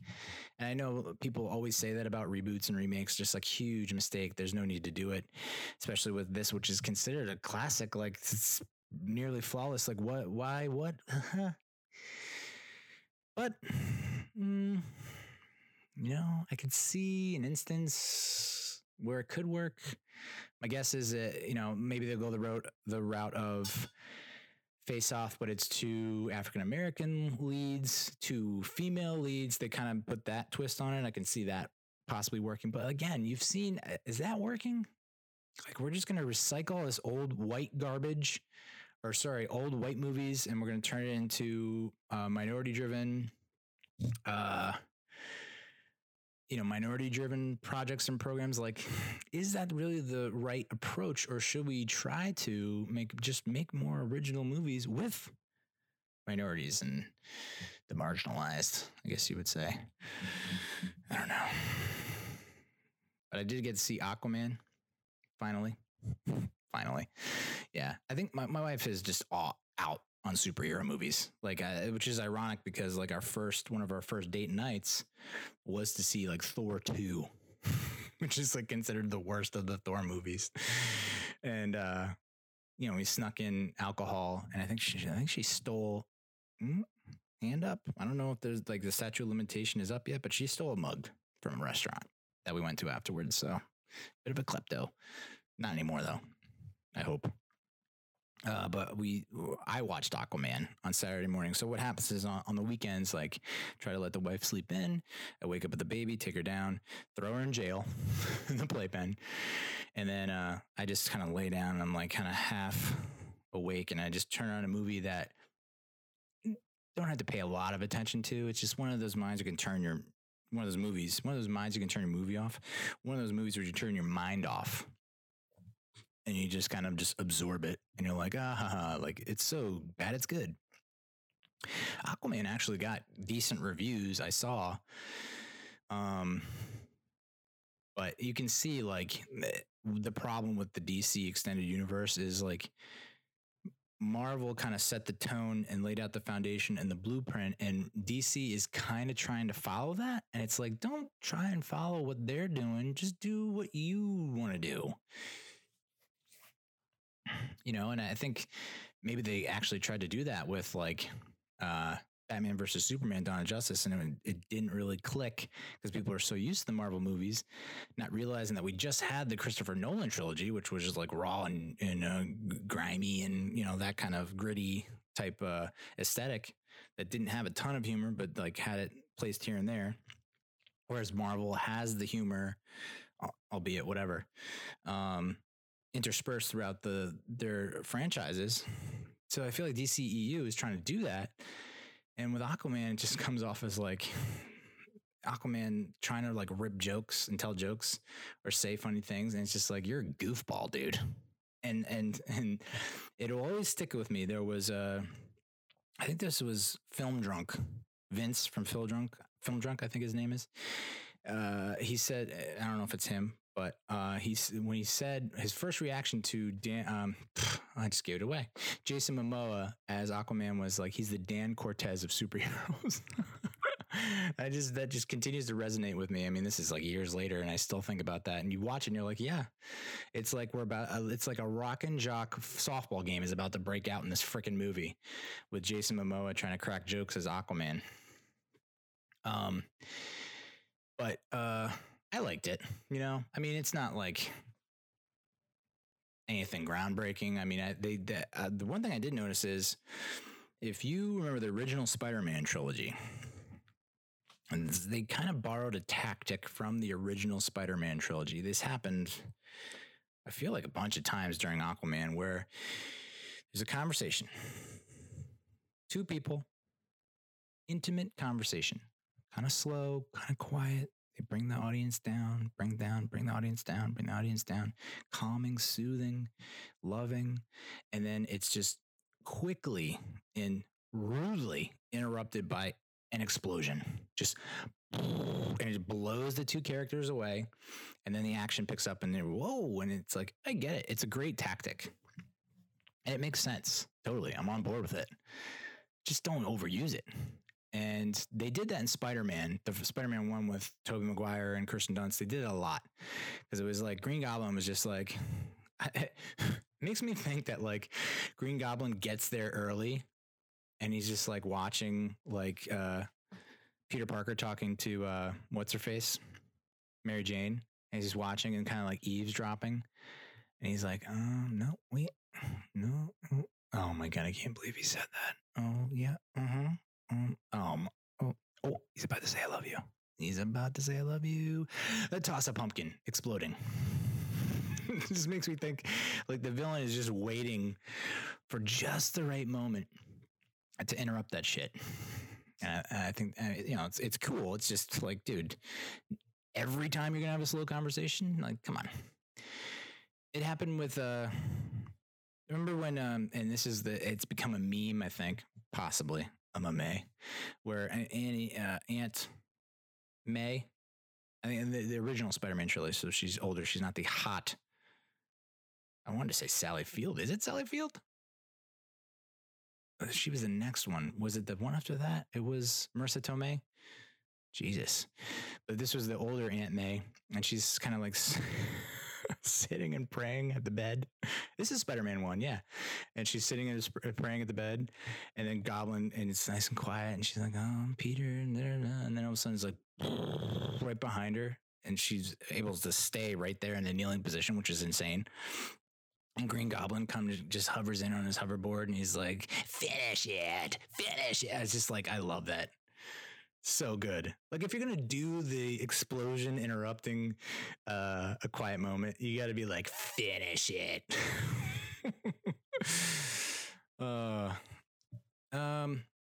And it's crazy. I didn't even realize that Dolph Lundgren was an Aquaman until the friggin' credits rolled. He just doesn't even look like Dolph. The whole underwater thing kind of threw me off too. And I talked to a friend who was just like, I couldn't get into it. It just seemed too absurd. The fact that like they're able to do so much under the water and talk and you don't see bubbles coming out. It's just like, it is very off putting, but I mean, I don't know, suspend your disbelief, bro. So, we did get a chance to watch Rocket Man with Taron Egerton, who's from The Kingsman. And you know what? I think I might have enjoyed this movie more if it didn't come out after Bohemian Rhapsody. I know that there was kind of, I asked around and I think people were split on the fact that it was kind of had a musical element to it. So like the scene just kind of quickly, and I've always had trouble with that, but with this movie, I didn't. You know, it always seems crazy, and especially with Broadway plays or anything where it's like you're talking to another human being. You're like, yeah, well, that's a lot. Like you just like what? You're just removing yourself from the situation and singing and dancing over there. What happened to that conversation? It completely bothers me. It didn't bother me with this though. The wife didn't like it. She didn't like that element. You know, it kind of takes you out of what's happening. But I liked how they were able to seamlessly kind of weave it. They used somewhat relevant songs to what was going on in the scene. So I dug it. The only issue I think I had and a lot of people had was it's just too much of a downer, man. And I get it. But like, just, you know how Aquaman uses the soft for the loud and Spider-Man uses the soft for the loud? Give us that little roller coaster high and low. You're giving us like just nonstop Elton John being depressed and in the gutter the entire movie. Give us some highlights. And I think they kind of did it. I guess when he's singing, that is the high moment. But he's singing about you know what I'm saying? He's singing about low moments. I don't know. I think it could have been they could have struck a better balance there. But man, you want to talk about moments? I guess the moments that stuck out to me were like the back-to-back smashes. They call it smashes in the face to Elton John when he visits his dad, his birth dad. And the dad's just like, can you give us an autograph? No, not to me, to my coworker. It's like, ooh. And he's like, how's it feel being the biggest pop star in the world? Like, you know, and he's saying it like, I could care less. I couldn't care less that you're the biggest pop star in the world. And so that was like, ooh, punch to the gut. And then he calls his mom and is like, I'm gay. Comes out to his mom. And you're kind of like wondering, okay, how's she going to respond? Is she going to be like completely shocked, or is she going to be like accepting? And turns out she's like, she knows, or she knew, but she's like, yeah, just keep it on the down low. And it's just like, oh, it's almost like you'd rather her be just like, no. And then you can help her get to that yes. Or maybe that's her moment to be redeemable and redeemed and have that redemption moment, because she's kind of like, all right, you cheated on the dad, and it's understandable. The dad kind of sucks, but like, you're still not in our good graces. You kind of like you're a parasite to a certain extent. You keep on just taking your son's money and so I thought that could have been the redemption moment, and instead it's just a slam. I'm sorry, they called it a character slam. Jesus Christ. Been a while. And that back-to-back was just like, whew. And you don't get to see the good part. You kind of get a glimpse of it really, really at the very end, where it's like he met a guy and I think they got married, or they're lifelong partners and they adopted a kid. And it's like, just show us a little bit more of that before we've already left the theater or before we turn it off. I don't know. But I don't know how many more of these musical biopics I can take that are just like, yeah, we get it. You get famous. Everyone wants to be your friend, but they're not really your friend. And you have all these random people in your big old mansion. And you get addicted to drugs and booze. And, you know, you know, we get it. Watch that happen to me now, and I'll be like, I'm sorry, I should have known. Next movie, Thoroughbreds. Okay, so this one I've been wanting to watch for a long time. It came from a recommendation from a friend of a friend, and these kind of movies are tough because it's like, especially knowing the backstory. So you see movie, and this has been a point of contention with like Rotten Tomatoes, is that you almost need a certificate or a degree to interpret and decode Rotten Tomatoes ratings, right? Because there are certain times, and Rotten Tomatoes has kind of almost done away with audience scores when you're browsing. So all you're seeing is the critic scores, and critics, like, I don't know. Critics can be Debbie Downers a lot of the time, and they just don't appreciate. They just want to see something different. They don't care that it follows a formula most of the time. If it follows a formula, it's like, oh, it's the worst piece of garbage. And it's like, no, the formula works. Anyway, so sometimes you'll see when browsing like Rotten Tomatoes, it's like, oh, this has a good rating, but it's not, even though it has a high rating, it's not considered whatever they call it. Certified or something. I don't know. It's like they're whatever. So it's like, okay, I don't know if I can really take this seriously, this rating, because it's like not enough critics rated it. So you got to take that into consideration. Number one. Number two, what is the actual audience score? You know, I don't feel like watching a certified golden tomato movie from critics that has like a 90 or an 89 and then the audience is like 40 something. It's like something is obviously not working here. It's not jiving with the general public. And I think Booksmart, and that happens with a lot of these indie movies that don't make it to the theater or have very limited releases. And you're like, they're indie darlings and they do so well on the festival circuit. And this has been a ongoing thing. Is like, you know, you have these studios buying these indie darlings for millions of dollars and they don't do shit in the theaters. And they get 8-minute standing ovations at festivals. And it's like, first of all, what the hell are you doing standing and clapping for 8 minutes straight? You're psychotic. That is a psycho move to do that. I mean, after minute 1 or 2, you got to be like, no way. My hands hurt. So that's kind of my hesitancy to watch Booksmart, combined with the fact that you had this backstory of like, it actually was made in like 2016, 2017, I think. And it's Anton Yelchin's last movie. Anton Yelchin died at the age of 27. I guess I don't remember all the details, but he ran over himself with his Jeep. He's great in this movie, by the way. So I don't know if that helps anyone, but it's a good send off. Stinks when that's not great when it's like your last film is a clunker and your last role was not great. It's like, this is his last role. And you're like, oh, not the way to be remembered, but he's great in this role. It's kind of a darkish comedy. It's got the young woman from Split who's got those very unique facial arrangement. Can I even say that? Her eyes are like mesmerizing. And then I believe it's Olivia Cooke, up and coming actress.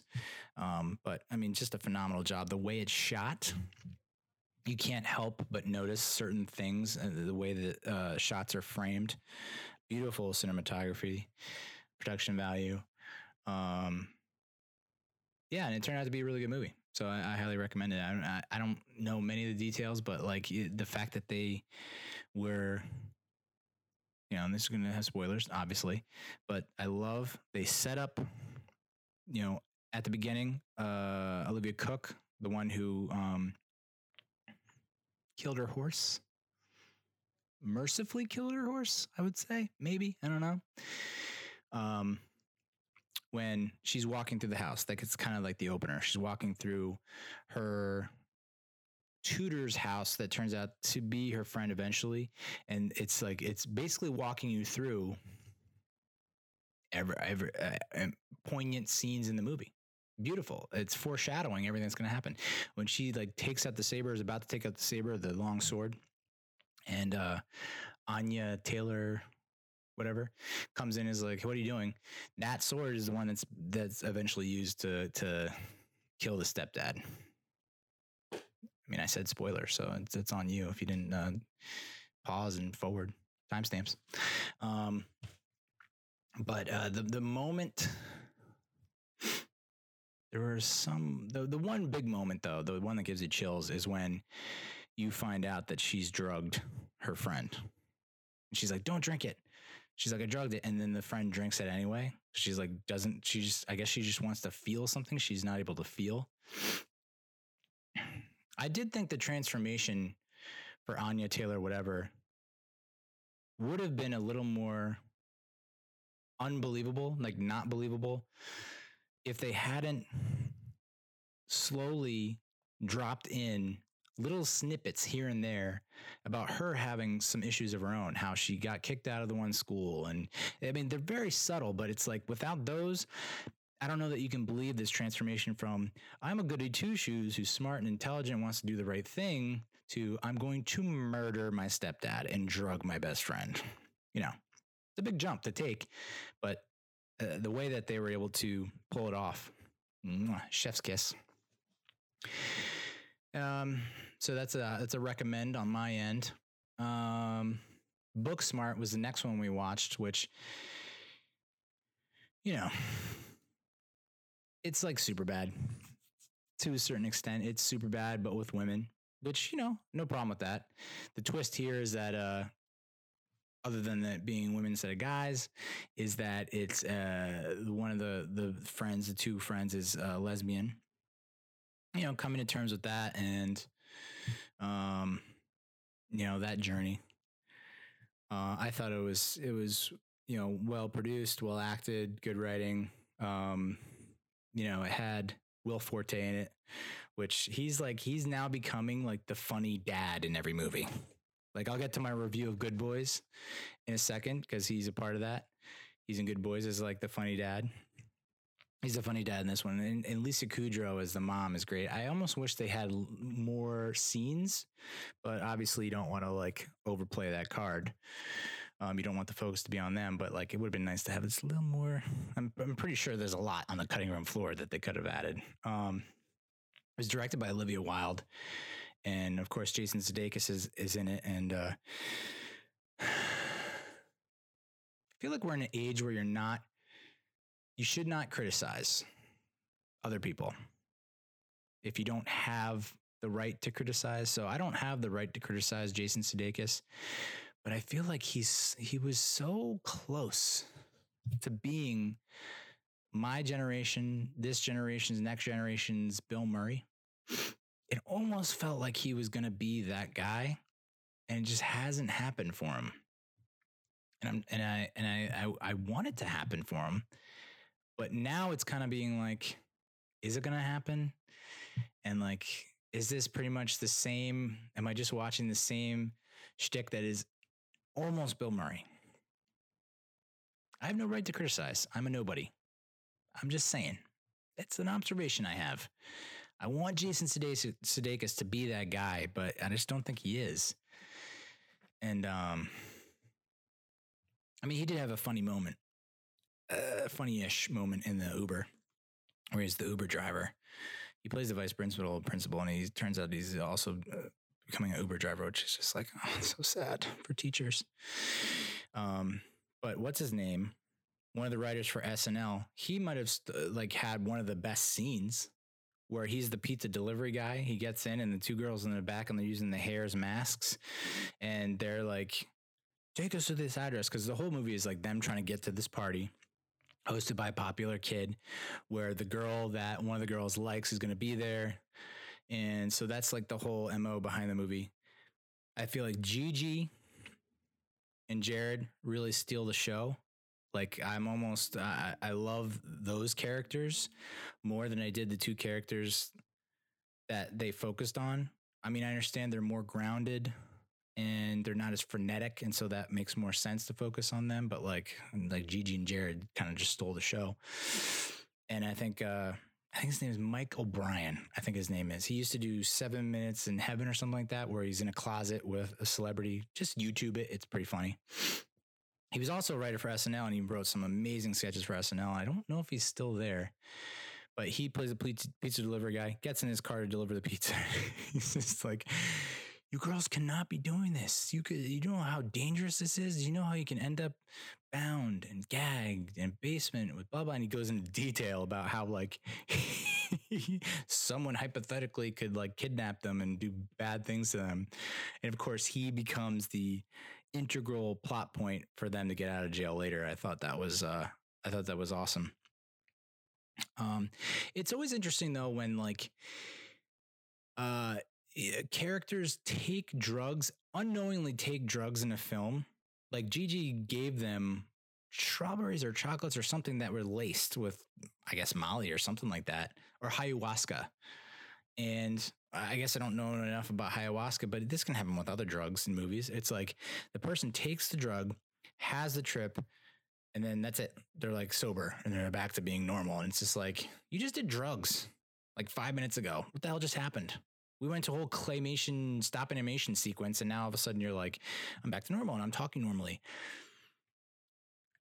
And I understand like you don't want to get too into that side of things, but I would like it to be a little more realistic when it comes to we're partying and we're doing drugs and we're drinking. And this happened with, there was a Netflix movie called like Something Great or Someone Great with Gina Rodriguez and one of the girls from Pitch Perfect.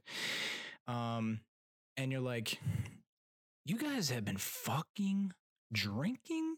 And maybe this is because you're in your 20s, and I was in my 20s, and I remember doing a lot of stuff, but I also remember being very browned out / blacked out and not acting normal. And yet these trio broads are like slamming tequila at 8 a.m, smoking multiple joints, lots of marijuana, champagne, wine, like all day long. And they're just having a normal conversation in a fucking nightclub that's blaring music. And it's just like, I don't know, dude. Be a little more believable. Excuse me. Sorry. But that happened in Booksmart. It's like, here, do this ayahuasca, trip balls for, didn't seem like that long. We're going to stumble out, and then we're going to be walking and talking normal. I get it. But when it's when it's a movie that is all one day or like, extended day, I think you just have scenes where it kind of wears off maybe, or gives more of a time jump. I don't know. Such a stupid thing to get hung up on, and I just did. Yeah. They also did the Lady Bird ending, which, I'm dropping you off at the airport. You're going to Botswana, and we're going to have that emotional moment where it's like, I'm going to pretend like this isn't a big thing, but it really is a big thing. And so it's like, if that hadn't come out after Lady Bird, maybe it would have more of a profound impact. I don't know. I also was not a huge fan of, and again, I like this movie. I definitely watch it, but,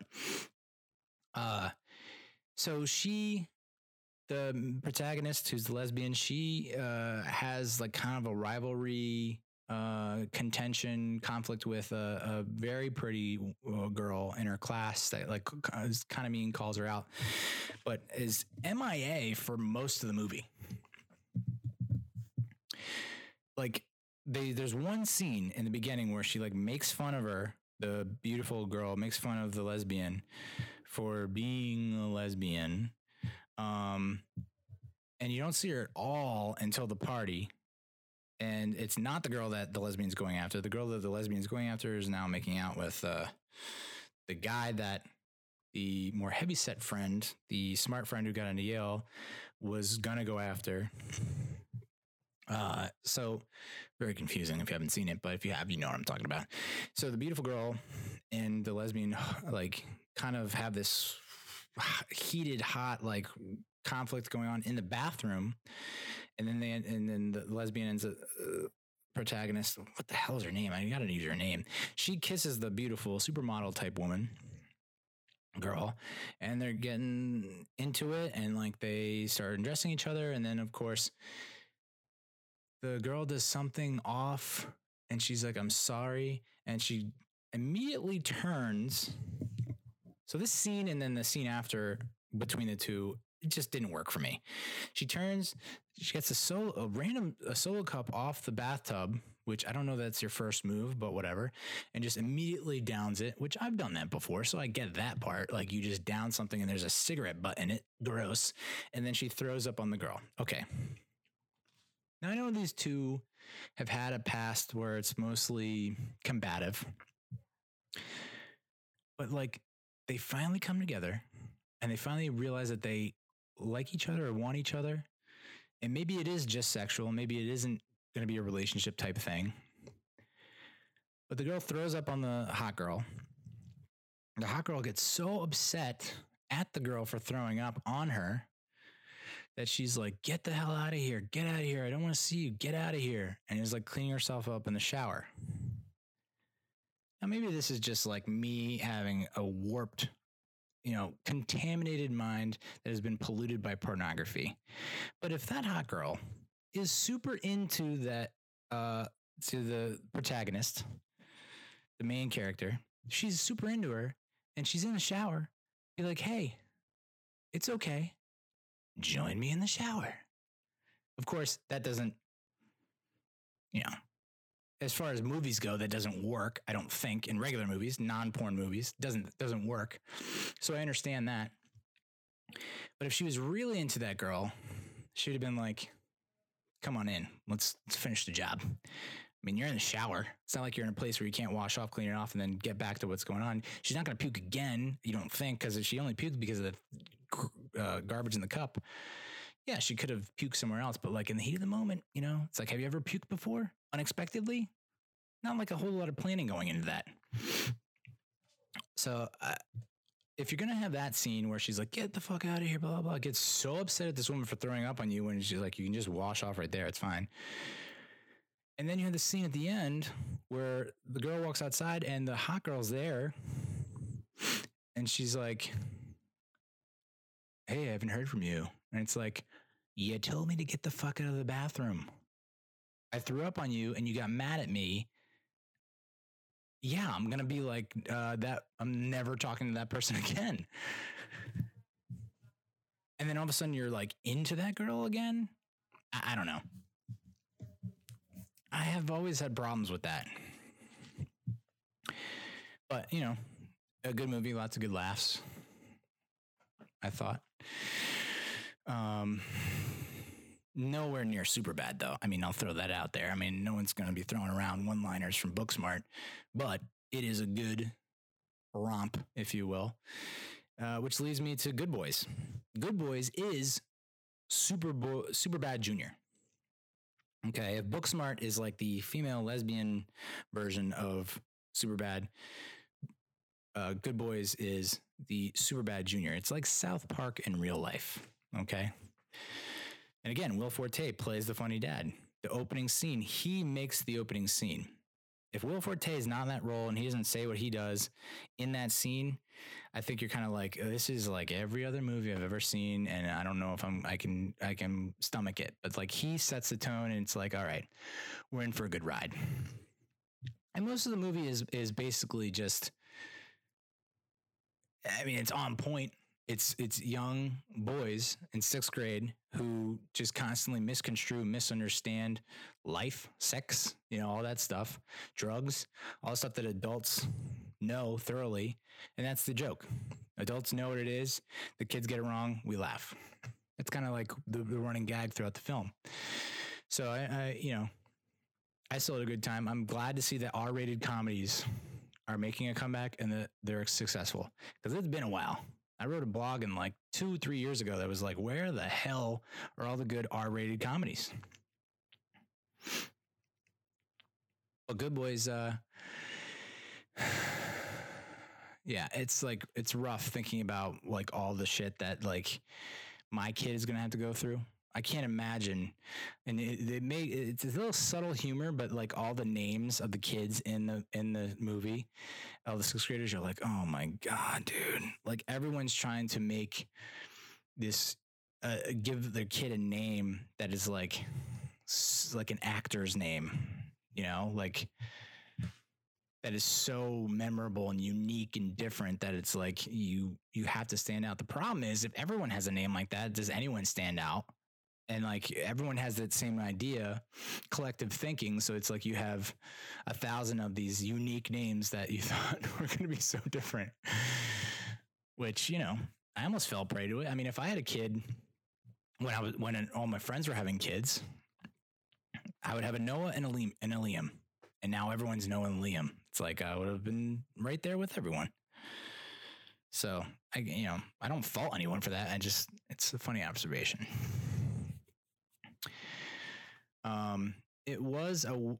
It felt a little weird though that, you know, he's pursuing, going into the movie, I thought that they were going to have, okay, you have the 3 boys, the 3 6th graders, but maybe the girls that they were into were going to have a little backstory and development of their own.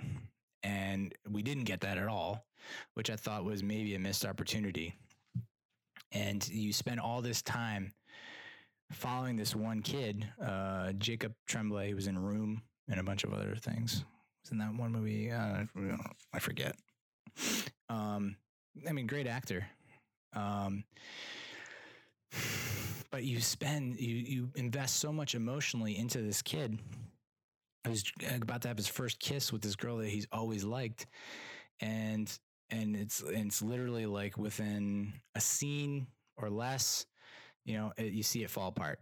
And then the joke is that he's this hopeless romantic guy who's a serial dater and he's with girls and girls and girls and girls. And the joke is that, like, you know, those relationships in 6th grade last a week to 2 weeks at max. Like if you're at a month, you're like, whoa, that's serious. I thought the plot twist with Thor, the kid with the earring, was that, and this is, you know, hey, I was born in 1980. I've seen a lot of shit. Okay. Sometimes they're subscribed as stereotypes. I just had a conversation with my uncle about this last weekend. The earring, to me, that was like, okay, that's their little wink that, like, this kid who everyone thinks is straight, who's trying to be this badass, because is actually gay, and that was going to be the big reveal.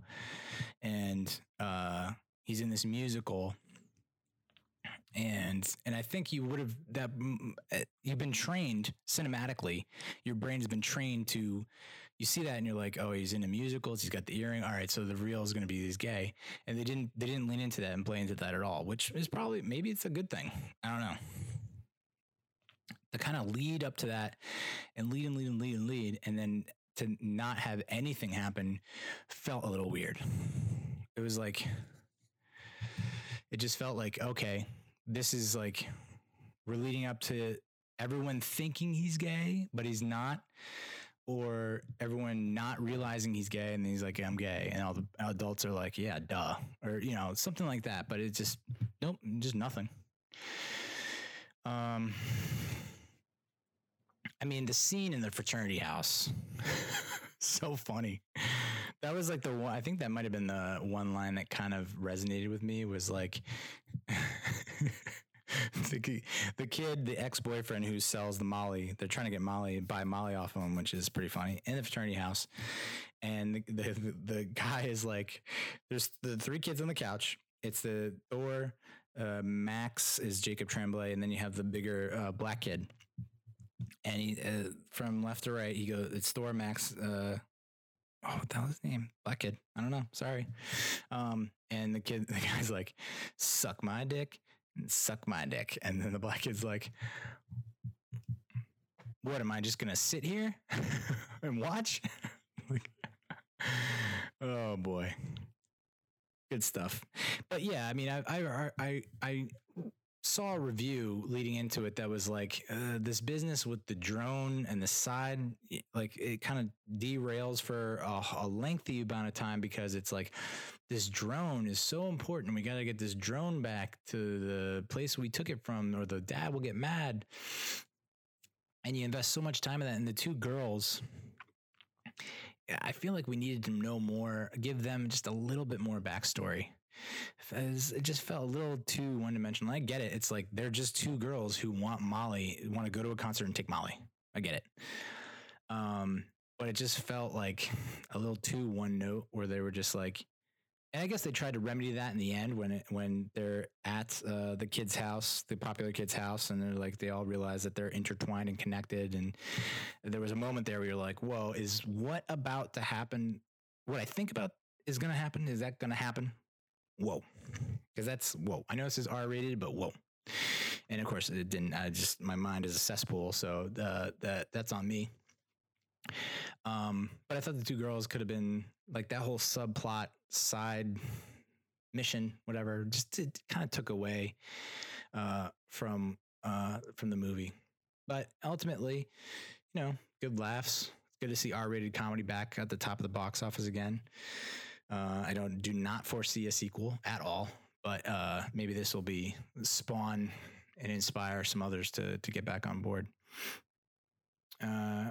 And finishing out the movies section of the podcast, It Chapter 2 dominated the box office, and Joker is looking good with Joaquin Phoenix. Can we stop with clowns? I don't want any more clowns in my life, okay? No thanks on the clowns. I know I'm not saying any groundbreaking shit here, but I like the original It from like 1990 still scares me. Like, no, thank you. I thought I was done with that shit, and then I see we got a reboot coming out, and I'm like, oh, I gotta see that 18 times a day on the television because it's like they're running promos left and right, TV spots. And then, of course, it crushed at the box office and they had It Chapter 2. And I got to see that again for another friggin' 3 months, 4 months, an entire year. And everyone loves it. And it's just like, like I almost got that out of my brain.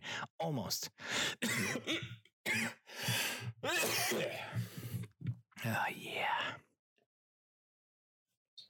That's what happens when you talk for like hours on end. And of course, I'm psyched for Joker with Joaquin Phoenix.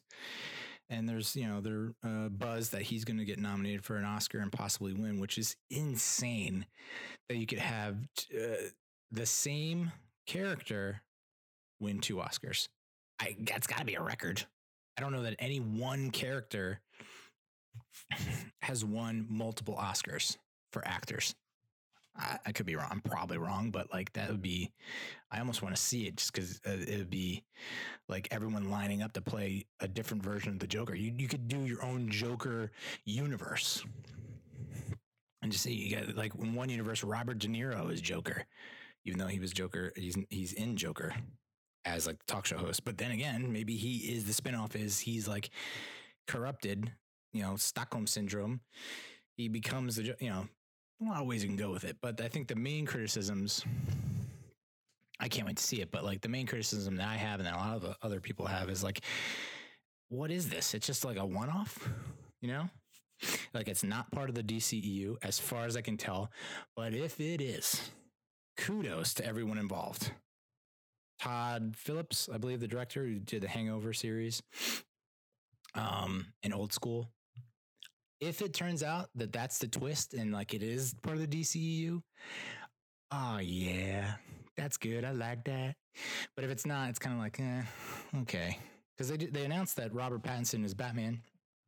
And everyone's saying, no, Joaquin Phoenix's Joker will not meet Robert Pattinson's Batman. And maybe I'm spoiling the movie, and I hope I'm not, but maybe I am, so maybe I shouldn't say it, but I gotta say it. It's on the tip of my tongue. Is Joaquin Phoenix's Joker the inspiration for, or the first iteration of the Joker? So the Joker that we know, Heath Ledger's Joker, is he the son of Joaquin Phoenix's Joker? Because the aesthetic, the style, everything that you've seen from the trailers and promos looks like it's not modern day. Because you got Robert De Niro in that kind of Johnny Carson, like, and maybe I'm just stating the obvious. I haven't read the official synopsis or anything, but it seems like it's taking place in the 70s, possibly the 80s, right around the time where Heath Ledger's Joker would be born. And I'm completely probably stating the obvious because I haven't done a lot of research, but like, whoa, mind blown. If I come to that on my own conclusion, kudos to me. But I really hope that's the case. And then they can somehow tie in I love connecting things, and that's the whole beauty of the universe. Is that you can find, like, use your brains, be creative. You can find a connection there. So if they can find a way to make Heath Ledger's Joker the son of, or like related to Joaquin Phoenix's Joker, and then, you know, if you want to even try to tie in Jared Leto's Joker and say like he's the one that, you know, play up how everyone was not happy with it, or you either loved it or hated it. There was no in between with Jared Leto's Joker. Somehow connect him to this whole thing. I just like tying it all together neatly. That's just my weird brain. So like Jared Leto sees what's happening with Heath Ledger's Joker, and so he's like kind of like the imitator. He's the poser who like he had his own thing, but sees like that's like cool and wants to be part of it, and so that's why he is the way he is, and so that explains his Joker. I just want explanations.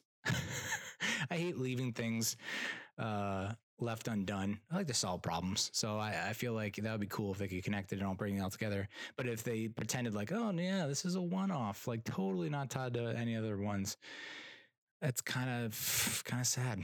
I don't know. I feel like, well, is this like the future? We're just going to have these random one-offs and they're not connected to the DCEU. And it's like, I don't know. Yeah. So that's movie talk. What a journey. What a road we just took. Let's talk Mets. Huh? Let's talk New York Mets baseball. Wow. It's been a while since we talked about the Mets. It's been 2+ weeks and I don't know how many lives this team has. The New York Mets are essentially a cat. They have 9 lives. We had people canceling the season in June. It's September. And they're still alive, still breathing, still got a heart pumping, still got air in those lungs, still got brain activity, still got consciousness. It's amazing to me. I've never seen a team like this that has been marked for dead, left for dead, and continues to rise to the occasion, continue to be retaliate, and continue to come back and never say die. It's one of the more, even if this team doesn't make the playoffs, there's got to be a place in the history books and folklore of Mets folklore that says, did you watch the 2019 Mets and how ridiculous they were? How many players that they threw out on that field? How many were seemingly were dead and buried and were gone forever and came back from the dead and like joined the team right when they hit it hot? Oh, man. I mean, you know, we've seen everything. I'm curious. I mean, this is like, if this were a movie, okay, we're now hitting the point where it's like, what is coming next? We've just seen this team go through hell and back, and then hell and back again, and hell and back again. And now here we come down the final stretch of the season. What do they have in store for us? Robinson Cano is back. And his last 30 days that he's actually played, he's been on fire. Jed Lowry in his little league helmet wearing ass is back. He's alive. I didn't think we'd see him at all ever again in a Mets uniform. And he comes back and he looks like, you know, the at-bats I've seen have been pretty bad.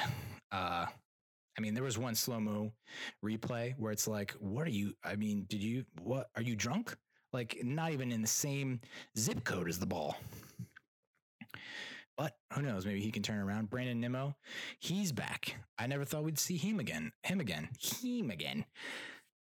Neck issue, spine issue. I mean, you got to hope it doesn't flare up and come back. But so far, he's been a walk machine. And I don't even know if I can say the word walk. It's a base on balls machine because the dude sprints to first. He doesn't walk to first with a big old grin, big old smile on his face. I had a base running error last night, but that's okay. We'll forgive that. Pete Alonso continues to crush.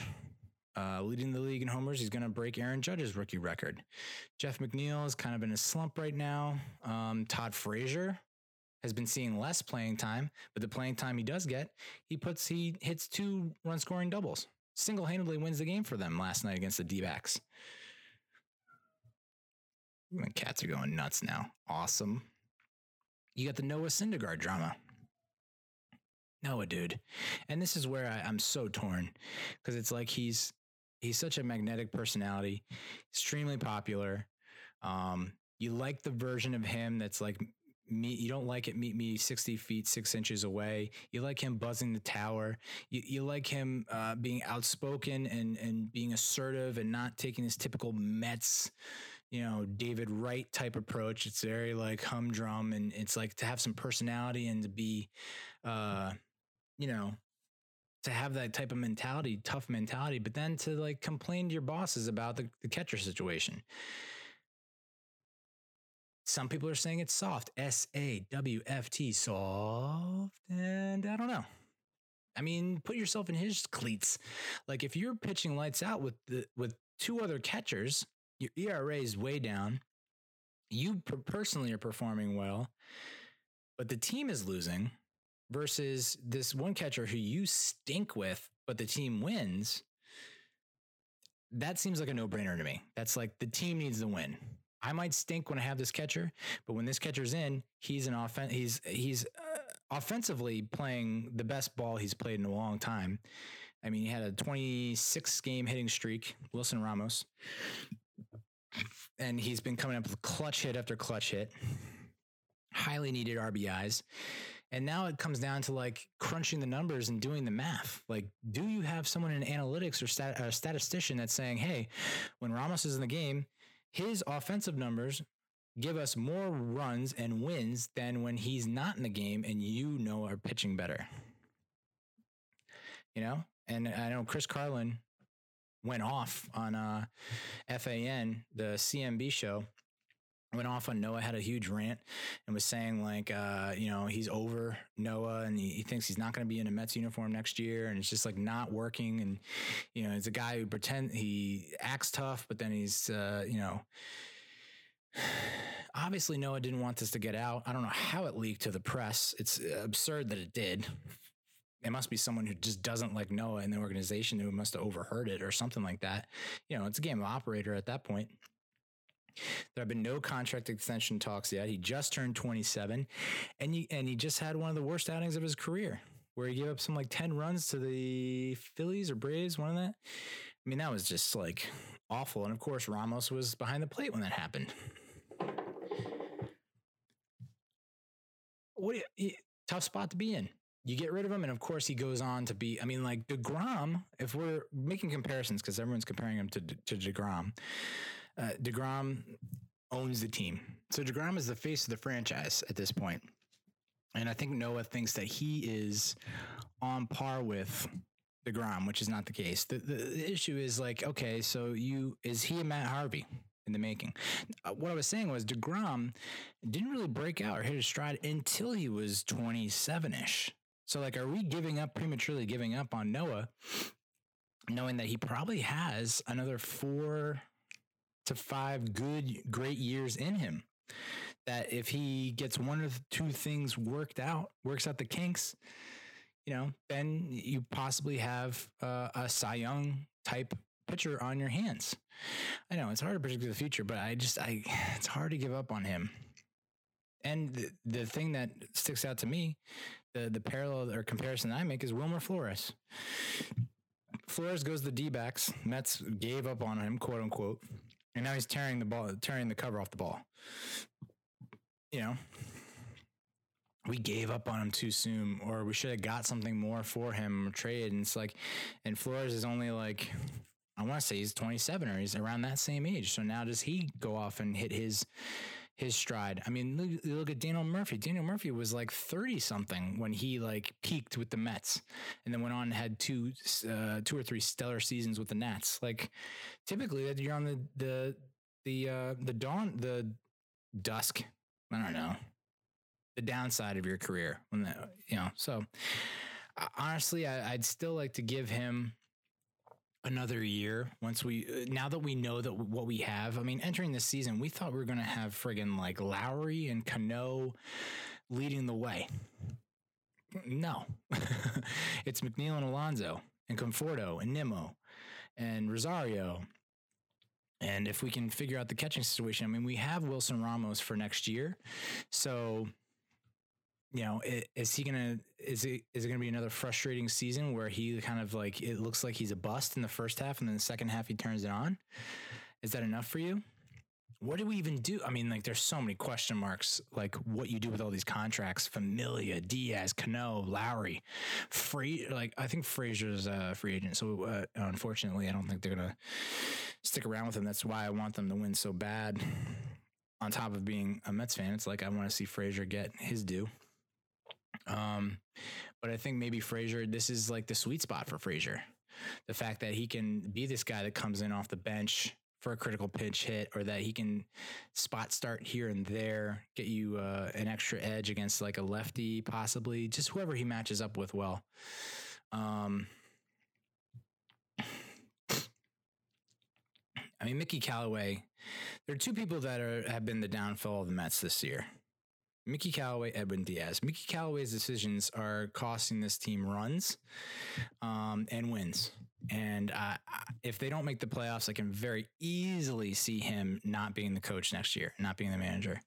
Easily. As much as I guess the players love him and that he's a player's coach and he's like defending them and refuses to criticize them, you can't keep making bad decisions. This is year 2 of making critically bad errors that cost the team. You're going to walk a 194 hitter to get to Bryce Harper with the friggin' bases loaded. And we'll just, really quick, we'll get Bryce Harper out just really quick. And I get it. Harper has a tendency to struggle against the Mets, but still, good God, man. Focus on the present. I know you're trying to look ahead and you need to plan ahead at certain points. But really, I mean, the 194 hitter is the one that's going to get out. I mean, it's just a numbers thing. Like, he's going to get out versus Bryce Harper is not going to get out. And I understand he wants to get through to deeper into the Phillies bullpen because the Phillies bullpen is just as bad as the Mets bullpen, if not worse.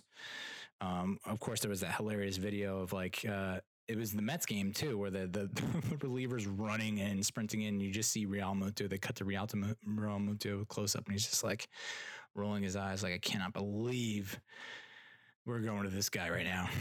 And it's turned into a meme, rightfully so. It's hilarious. And then Edwin Diaz is the other person who's just. I don't know that you can keep this guy in a Mets uniform. I really don't. I cannot believe he keeps getting run out there. It is unfathomable that this guy continues to get opportunities, and that we just hope that he's going to fix it. And then one appearance out of 10, he looks like he's back to his form, and the other 9 is just like are just awful, debilitating, soul-crushing appearances. I mean, the biggest one was the one that I would have recorded last week, and I probably should have because it was fresh and the wound was gleaming in the moonlight. But, I mean, they're up 10-4 in that game, and they give up 7 in the 9th to lose. And it's Diaz who gives up the home run to end it. Some are saying it's the worst loss in Mets history, and I just refuse to believe that. I just refuse. Biggest lead blown? Maybe I could buy that. Yeah. But like worst loss? Of course. But you know what was worse? Losing 6 straight at home and getting swept twice at home. Braves, Cubs. That is the worst stretch of games that you can ever possibly hope for. Braves are not going to catch. We understand that. The Cubbies, though, I mean, you got to take at least 1 of 3 from them. I'm honestly not worried about the Nationals at all. I think they have one of the toughest. I believe they have one of the toughest schedules heading down the pike. The Mets have the most home games out of any of the teams in the race. So they have 13 home games, and I think the winning percentage for their opponents is less than 500. It's like 480, 490 something. So they have one of the easier schedules coming up. It's like you just got to sweep at this point. Rockies, Reds, Marlins. Sweep. You cannot lose one of those games. That's 9 to 10 games. That can be 9 to 10 wins. Have to win every single one of those. Because for whatever reason, we own the Nationals. I feel like we can beat them we stink against the Cubs. And for whatever reason, the Phillies, I've never taken the Phillies seriously this year. I thought that we could beat them. They seem so beatable, and we continue to lose games to them. Fucking brutal. Oh, I mean, yeah, it was a tough loss. But you look, and that could have been the breaking point for this team, the straw that breaks the camel's back. That could have been it. But what did they do? They came back the next day game, and win 8-4. Resiliency is the word I was looking for. Jesus Christ, Neil. Read a book. So you come back and you beat the Nationals on their home turf in a day game, hours after blowing a huge lead in one of the worst losses in franchise history. So that says a lot about the team, and that's why I have not given up hope. Because just when you think it's all over, they put together a game like that. Then they go and beat the Phillies, and then they lose 2 straight. And Marcus Stroman, that does now look like a bad trade, for sure. Yeah. I'm now leaning towards that was a bad trade, because then you have Anthony Kay getting called up. Tony Buckets gets called up to the Blue Jays, the big leagues, and he's pitching way better than Marcus Stroman.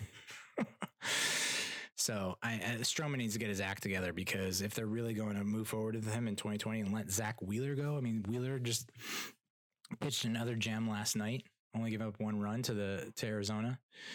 And, at this point, it's a no-brainer. You got to keep Wheeler over Stroman, no matter how much a big a Mets fan he is. Do better. It's insane. But, thank God for Seth Lugo and Justin Wilson. Since July 1st, Seth Lugo, 1.74 ERA. Justin Wilson, 1.46 ERA. And now, I don't know how they're doing it, but Mickey Callaway is now going to them for multiple inning saves. 2 inning saves he's asking out of Seth Lugo and Justin Wilson. You can only do that for so long. I don't know how they keep doing it. Seth Lugo has the most relief appearances of at least 2 innings without allowing a run, 13, which is crazy. And I don't think I've ever seen a team do this before. Just not have a closer, a dedicated closer comes in for 1 inning. They got 2 closers who had to work multiple innings to get the save. Yikes. And like the Jacob deGrom disrespect that the Mets offense shows to him is just outrageous. So this stat was from last week. This does not include, I think, his last 1 or 2 starts, but in 57 starts, he has 16-17 record with a 2.13 ERA. I mean, this ain't cricket, dude. I don't even know if that's normal for cricket, but I can't think of another sport where you can perform that well and still have such a horrible win-loss record. That tough loss against the Nats, the one that Diaz blew, the Mets entered the bottom of the 9th inning with a 99.7% chance to win, and they lost. I mean, to me, and maybe this is already happening, you can't put them out there. I mean, maybe you put him out there if you're really blowing out a team and it's like the 6th or 7th. He should not ever see the 8th or 9th inning, and he should never come in with people on. And the moment he starts to crack, someone's up and warming up, and you delay the game. You just have to. I mean, he's just, yeah. Unbelievable. So we got 2 more with the Nats. We got tonight. Today's Wednesday, the 11th recording. So it's the game tonight, 7, and then another game against the Diamondbacks. You sweep this series. That's nice. Diamondbacks are ahead of the Mets in the wild card race. I think they were next in line. So right now it's the Nationals, who have like a 90% chance of making the playoffs, even though I think I don't know. I honestly think they're going to crash and burn. And they have the Cubbies, who have like a I think a 30 to 40% chance of making the playoffs. They look good. I know Cubs fans will probably disagree, but like them getting Castellanos, so that's the guy I wanted the Mets to get, and he's been like absolutely demolishing the ball for them. So I think that they're in a good spot. Diamondbacks, I don't know why or how they're in the position they're in from what I've seen so far. Of course, watch them probably come out and just crush us the next two games because, like, I mean, we did throw DeGrom and Wheeler at them. Good Wheeler. So if we sweep the Diamondbacks, we're in a very good spot. If we don't, But the Brewers just lost Christian Yelich for the season. That is a major blow. So in my mind, cross them off the list. The Phillies are the Phillies. I think that bullpen is going to continue to kill them. And I mean, they have some good pieces, but I don't know. I don't believe in them at all. I think that, I think that they're going to have a tough time pulling it together. They also have one of the most away games. They have more away games than home games heading down the stretch. And I think their opponents are like playing over 500. So it's going to be a tough road to hoe for the Phillies. After the D-backs, we got 3 games with the Dodgers, which got to get at least one from that series. Yeah, the Rockies got to sweep that. Reds, Marlins, sweep. So I'm looking at, if we're at 72, 73 wins now, 73, 74, if you can get to 83, 84 wins in that final week or so, final 2 weeks, you're in a good spot. So that's what I'm counting on. Nationals to crash, the Crashionals. Phillies to kind of sputter. I think they've been playing around 500 balls since the break, after having an outrageous May, and the Mets to just take off. And I think that everyone's got that vibe now. Like, we got another run on us. We had one of the all-time runs, 15-1, 18-2, something like that. And I think now that we're getting everyone back healthy and full strength, offensively, we should be in a good spot, even though they've struggled the past 2 games to put up runs. If they start clicking again, Alonso, Conforto, Nimmo, Rosario, McNeil, and if Cano continues to stay hot, now you're running into a different champagne problems of like, well, who's going to get the nod now? The beauty of that, the pro side of that, the upside is like, you have options, dude. Who's hitting the best against this Joker? Throw them out there, and that depth is what they lacked previously. So if someone goes down, oh God, we're fucked. Now it's like that with the expanded roster, 40-man roster, September call-ups. That Sam Haggerty guy, Sam Haggerty, love that guy. The pinch runner, he's like, I assume he's fast. Wilds put him in as a pinch runner, and he looks fast, but he looks like Christian Yelich. So I think that he's going to help us get over this Christian Yelich curse that's going on, this omen. And what happens? Sam Haggerty comes up, Christian Yelich, IL. My mistake, no offense. So I think Sam Haggerty is the secret low key weapon X to this whole race that we're going through. They got another run. I'm telling you, they got another run in them. I think the only thing that is going to hold them back is that bullpen, because you can only rely on Lugo and Wilson. So potentially, maybe if they were only throwing 1 innings, right, you could do back to back. So, but that's hoping that, that's hoping that your starters are giving you 7, which only DeGrom and possibly Wheeler have given you. Stroman's not getting you anywhere near 7. He can barely give you 5. So, I mean, anytime they roll him out on the mound, you would think that's an automatic loss, but they've won 2 of his 3 starts. So, talk about baseball psychology 101. They see DeGrom out on the mound. They don't want to hit the ball, and they see Stroman on the mound. They're like, give him all kinds of support. And then Thor, Noah, it's like, did he, it's only, it's all downhill from here. It's all, you're looking up from here. There's no way you get worse than that start you had where you give up 10. You just got to figure out the catcher situation. And what Mats are you getting? Are you getting the one that gives you a gem, a complete game, one run effort? Or are you getting the guy who's giving up 6 in 5? You know, a lot of question marks. Well, you got to think that if they do squeak into the postseason, that DeGrom, Thor, Wheeler are your top 3, and you could alternate them, and then you put Stroman and Matz and in the bullpen, help you out there, especially in situational type situations. Situation. Wow, I just said situation more than Mike the Situation Sorrentino. Okay, so that's Mets. Let's talk Giants. Giants football. Okay. Oh boy, it's been a couple weeks since I've talked Giants. A lot's happened since then, and what happened in week 1 further cements my contempt, deep-seated contempt and hatred for the preseason and for the offseason in general.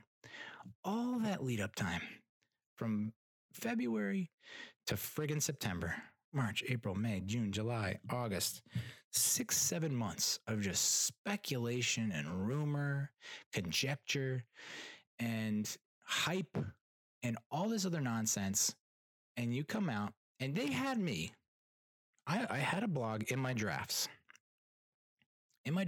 Where I was going to predict game by game win-loss record for the Giants, and I had them going 11-5. And I can't believe that I had them going that. I cannot believe it after watching that game. And I don't know if they can even hit 8-8. Originally I had 8-8. I was like 8-8, 9-7-ish might be good enough for a wild card, depending on how everything else plays out. I mean, hell, they won the friggin' division with 9-7 in 2011. So it's like, again, this is not 2011, but is this 2007? I saw a Reddit post that was comparing 2007 to 2019, and I think a lot of us Giants fans had that same thought when we saw Antonio Brown get released by the Raiders and then signed by the Patriots. And we're thinking, whoa, flashback, Randy Moss. 2007, Moss goes off, 23 touchdowns. Brady's throwing 50-plus touchdowns. They go 16-0. They go 17-0. They go 18-0. They go 18-1, courtesy of the New York Football Giants. Is this a second coming of 2007? Part of me hates that 2007, 2011 happened the way they did, because now every friggin' season, no matter what kind of start we get off to, and no matter what personnel we have and how we look, we all think we got a little bit of that 2011 magic in us. We just got it because Eli's here. Eli's not 2007 Eli or 2011 Eli.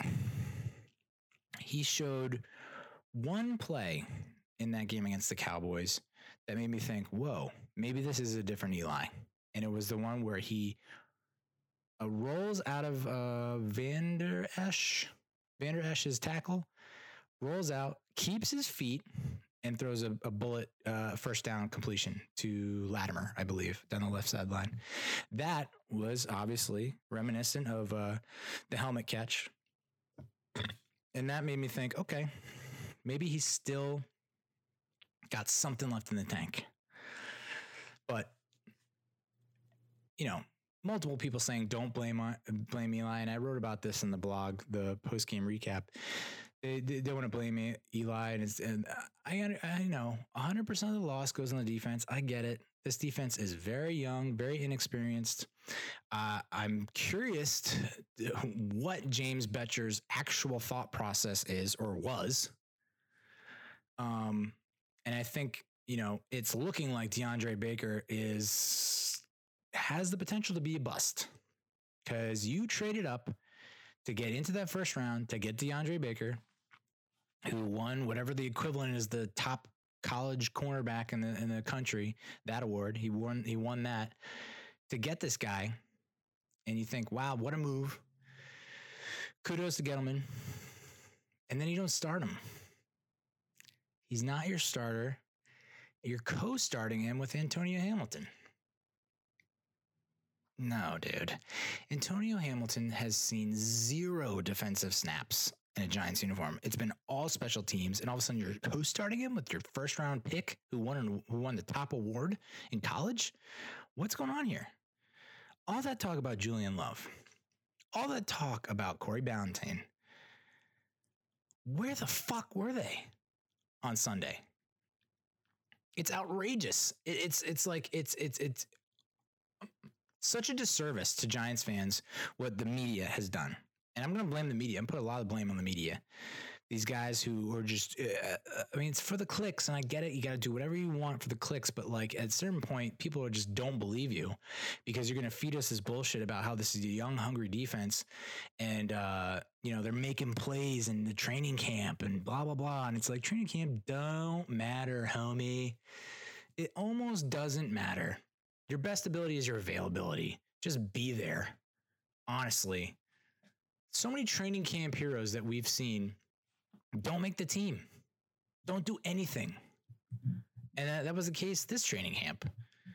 I mean, fuck, look at TJ Jones. He had an unreal preseason. He doesn't even make the team.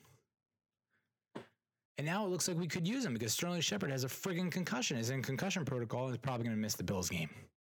They're in a bad spot. I mean, I still have them. They're actually not favored over the Bills. The Bills are favored by 2.5. I think the latest line might be 1.5. It's a home game for the Giants, and we're not favored. And people are going to say it's because we have Eli quarterback. And while I don't fully believe all the hatred for Eli, there are moments and there are plays where it's like, dude, you are in your 16th season. You're better than that. That's just how it is. And you wonder what would it be like if what would Daniel Jones have done? WWDJD. What would Daniel Jones do? Dan Duggan tweeted it out, and Carl Banks gave him all kinds of shit for it, which Carl's kind of like hot and cold. I run with hot and cold with him because it's like sometimes he makes a good point and sometimes it's just like, dude, what,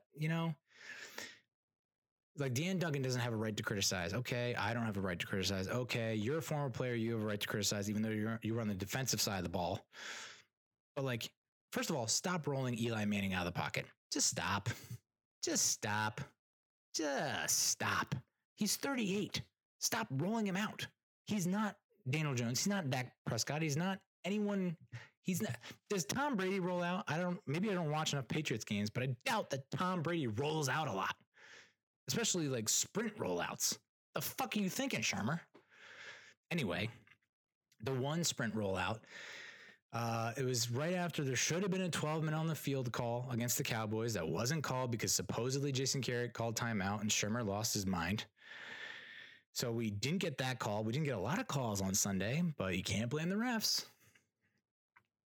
They roll out Eli, and this is where he had Tomlinson, 83, tight end, over the middle.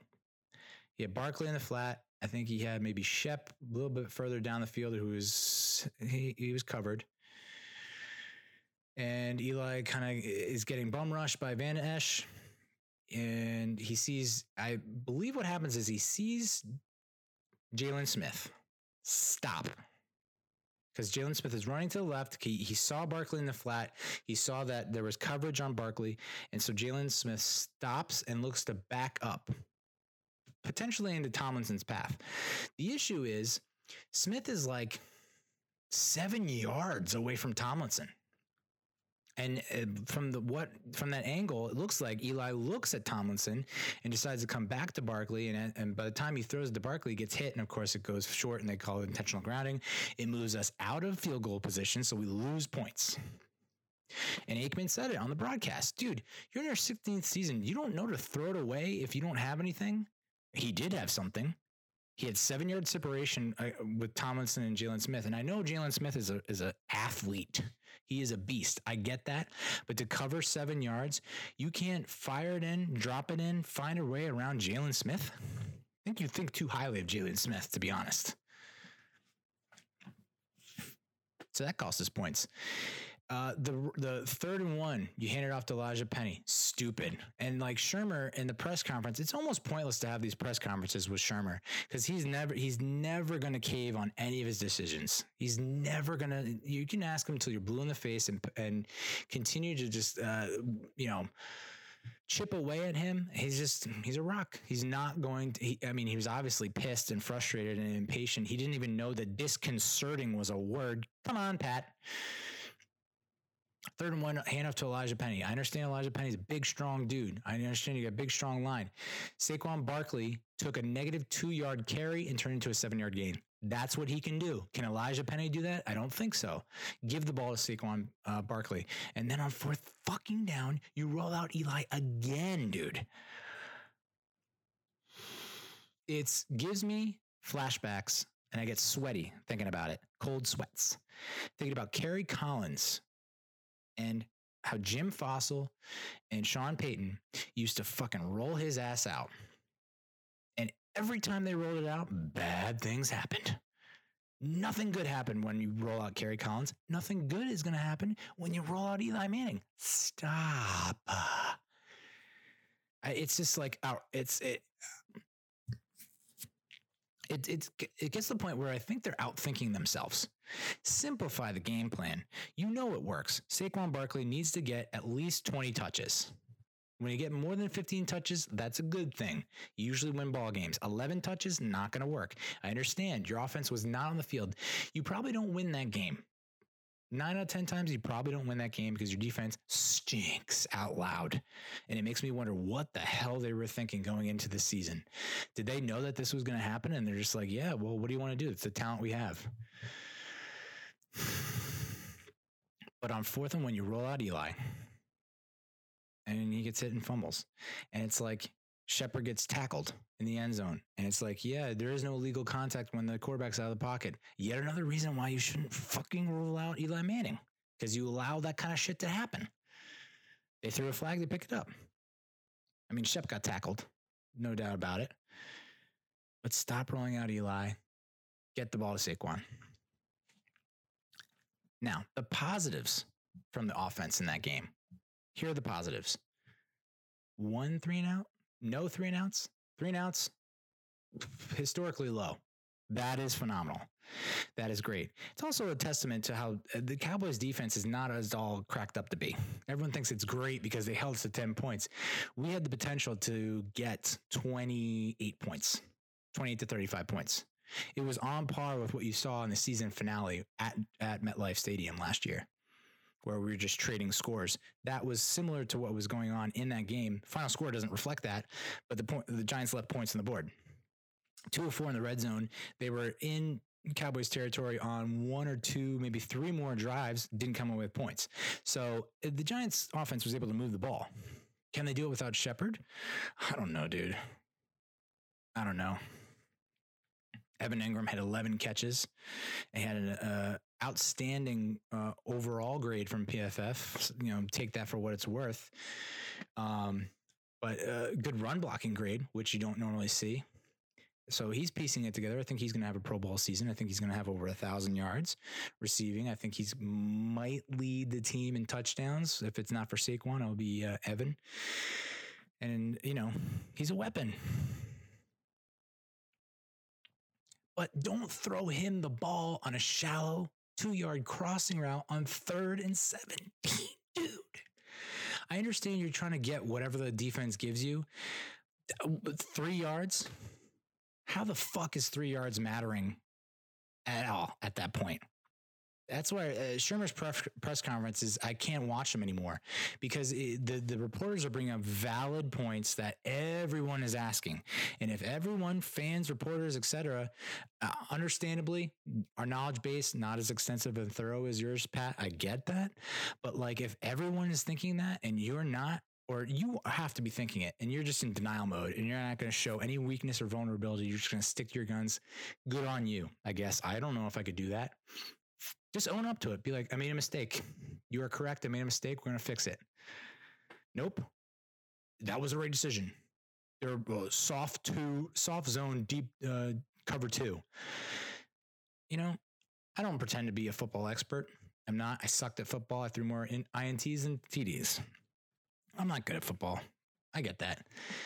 When I hear soft zone cover 2, I think your receivers, your talent, your weapons can find spots, settle down, and Manning, with his now rejuvenated arm, this strong arm that he picked up off the offseason thanks to Al Leiter, will be able to boom, boom, boom, boom, put the ball where he wants. He's accurate.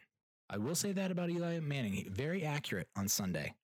And so if he's that accurate, you got to start thinking about throwing the ball in tight windows, something that Daniel Jones did in the preseason. They had a stat. DJ had like a yard of separation. If Eli's getting a yard of separation, he needs to be able to throw the ball in the right spot and get the ball to the right receivers. And then that's eventually going to be his downfall. If he's not taking chances, he's not taking risks, and he continues to dink and dunk and check down, you can't live with that. And as much as Shurmur says, he takes what the defense gives him, is he though? Because when you're playing a soft zone, to me, that says they're giving you a lot. I could be completely off base on that, but I mean, you just 2 for 12 on third down, that stinks. But it also, to me, indicates the fact that they didn't have 3 and outs means that they were moving the ball. It's just when third down comes along, they clam up or something. Something happens on third down, and they got to get over that hill, get over the hump. That post-game conference with Shurmur made me uncomfortable. The dude could not stop scratching his forehead, rubbing his forehead, scratching his head. And I'd love to have a body language expert tell me what that means, because in my mind, that means he is extremely worried and anxious and not comfortable with what's going on. He has to be. Because there were, as much as people wanted to count out the Giants heading into the season, I know a lot of people did, especially after the Golden Tate suspension, especially after losing Corey Coleman, especially after not having Darius Slayton with the hamstring. I mean, you're down to like your 1, 2, 3, 4, 5, 6th, and 7th receivers now. It's pretty brutal. So a lot of people were counting them out, and I understand that, but that was in my mind, that's where the Giants thrive. And that's where they could have come up big, and they could have shocked the world and surprised people and at least been competitive. This was just and I mean, the Cowboys had zero respect for anyone on the defensive side of the ball. Hardly any pressures, maybe one hit, no hurries, like any defensive stat you can throw out there, the Giants stunk at.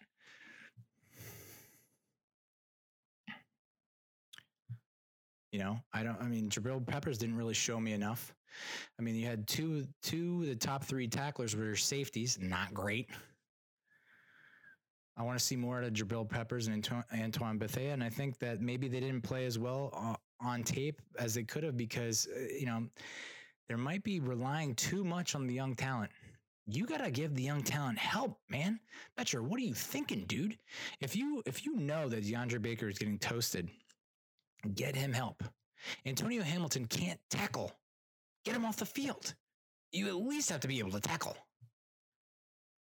I mean, we knew multiple guys were going to be playing opposite Jackrabbit, but like, it's not, Antonio Hamilton's not it. What the hell did Corey Ballentine do to not get any playing time? Pathetic pass rush, check downs, can't cover tight ends. It's just, and now they claimed Tuzar Skipper on waivers. The Steelers placed him on waivers. He's 6'3", 246, kind of a linebacker with his hand down defensive end. Had an outstanding senior season at Toledo, the MAC. That's some hardcore action. He was undrafted, 8.5 sacks, was 3rd in the conference, 11 tackles for loss, was top 10, 2 forced fumbles, returned 1 for a touchdown, his 3rd team all conference. He recorded 5 sacks and 2 forced fumbles in the preseason. If that's our answer,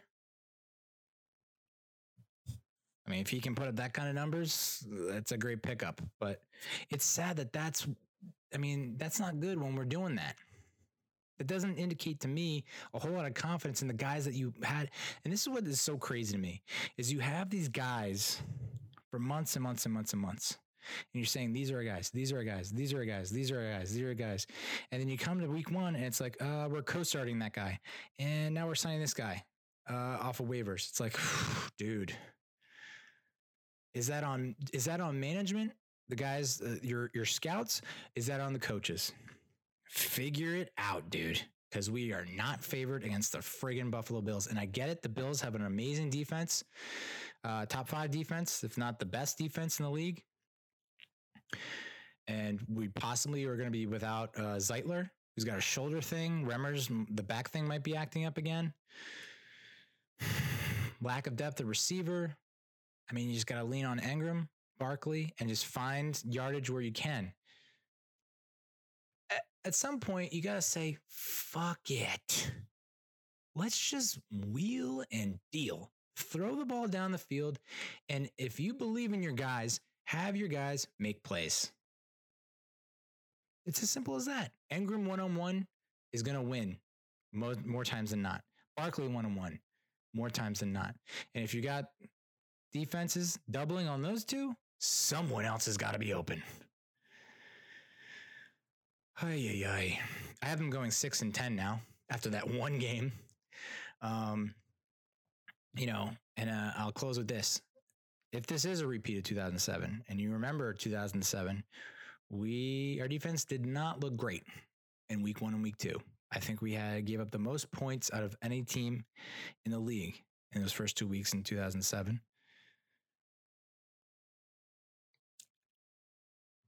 A lot of things are lining up that lined up in 2007 that looks similar. And maybe you can trick yourself into thinking that. I don't see Shurmur lasting. And I don't see Bettcher lasting if this team goes 6-10. I don't see it. I think at most, if the Maras are feeling generous, if Gettleman thinks that he's put the right players out there and you're not using them the right way, maybe you give them 20-20, but that's it. And I know for most coaches, it's almost like a college or high school coach. Like you inherit someone else's draft class or recruitment class recruits. And then, you give them 4 years because then they can get their own recruits in the system and whatnot. So 4 years, I guess, would be the leash, but it feels like you're wasting Saquon Barkley. It really does. And you're just wasting these guys that are just top level talent. And you cannot, and even though Eli's numbers look great on paper, 30 or something, 400 or 300 yards, touchdown, most of his balls are not going beyond the line of scrimmage.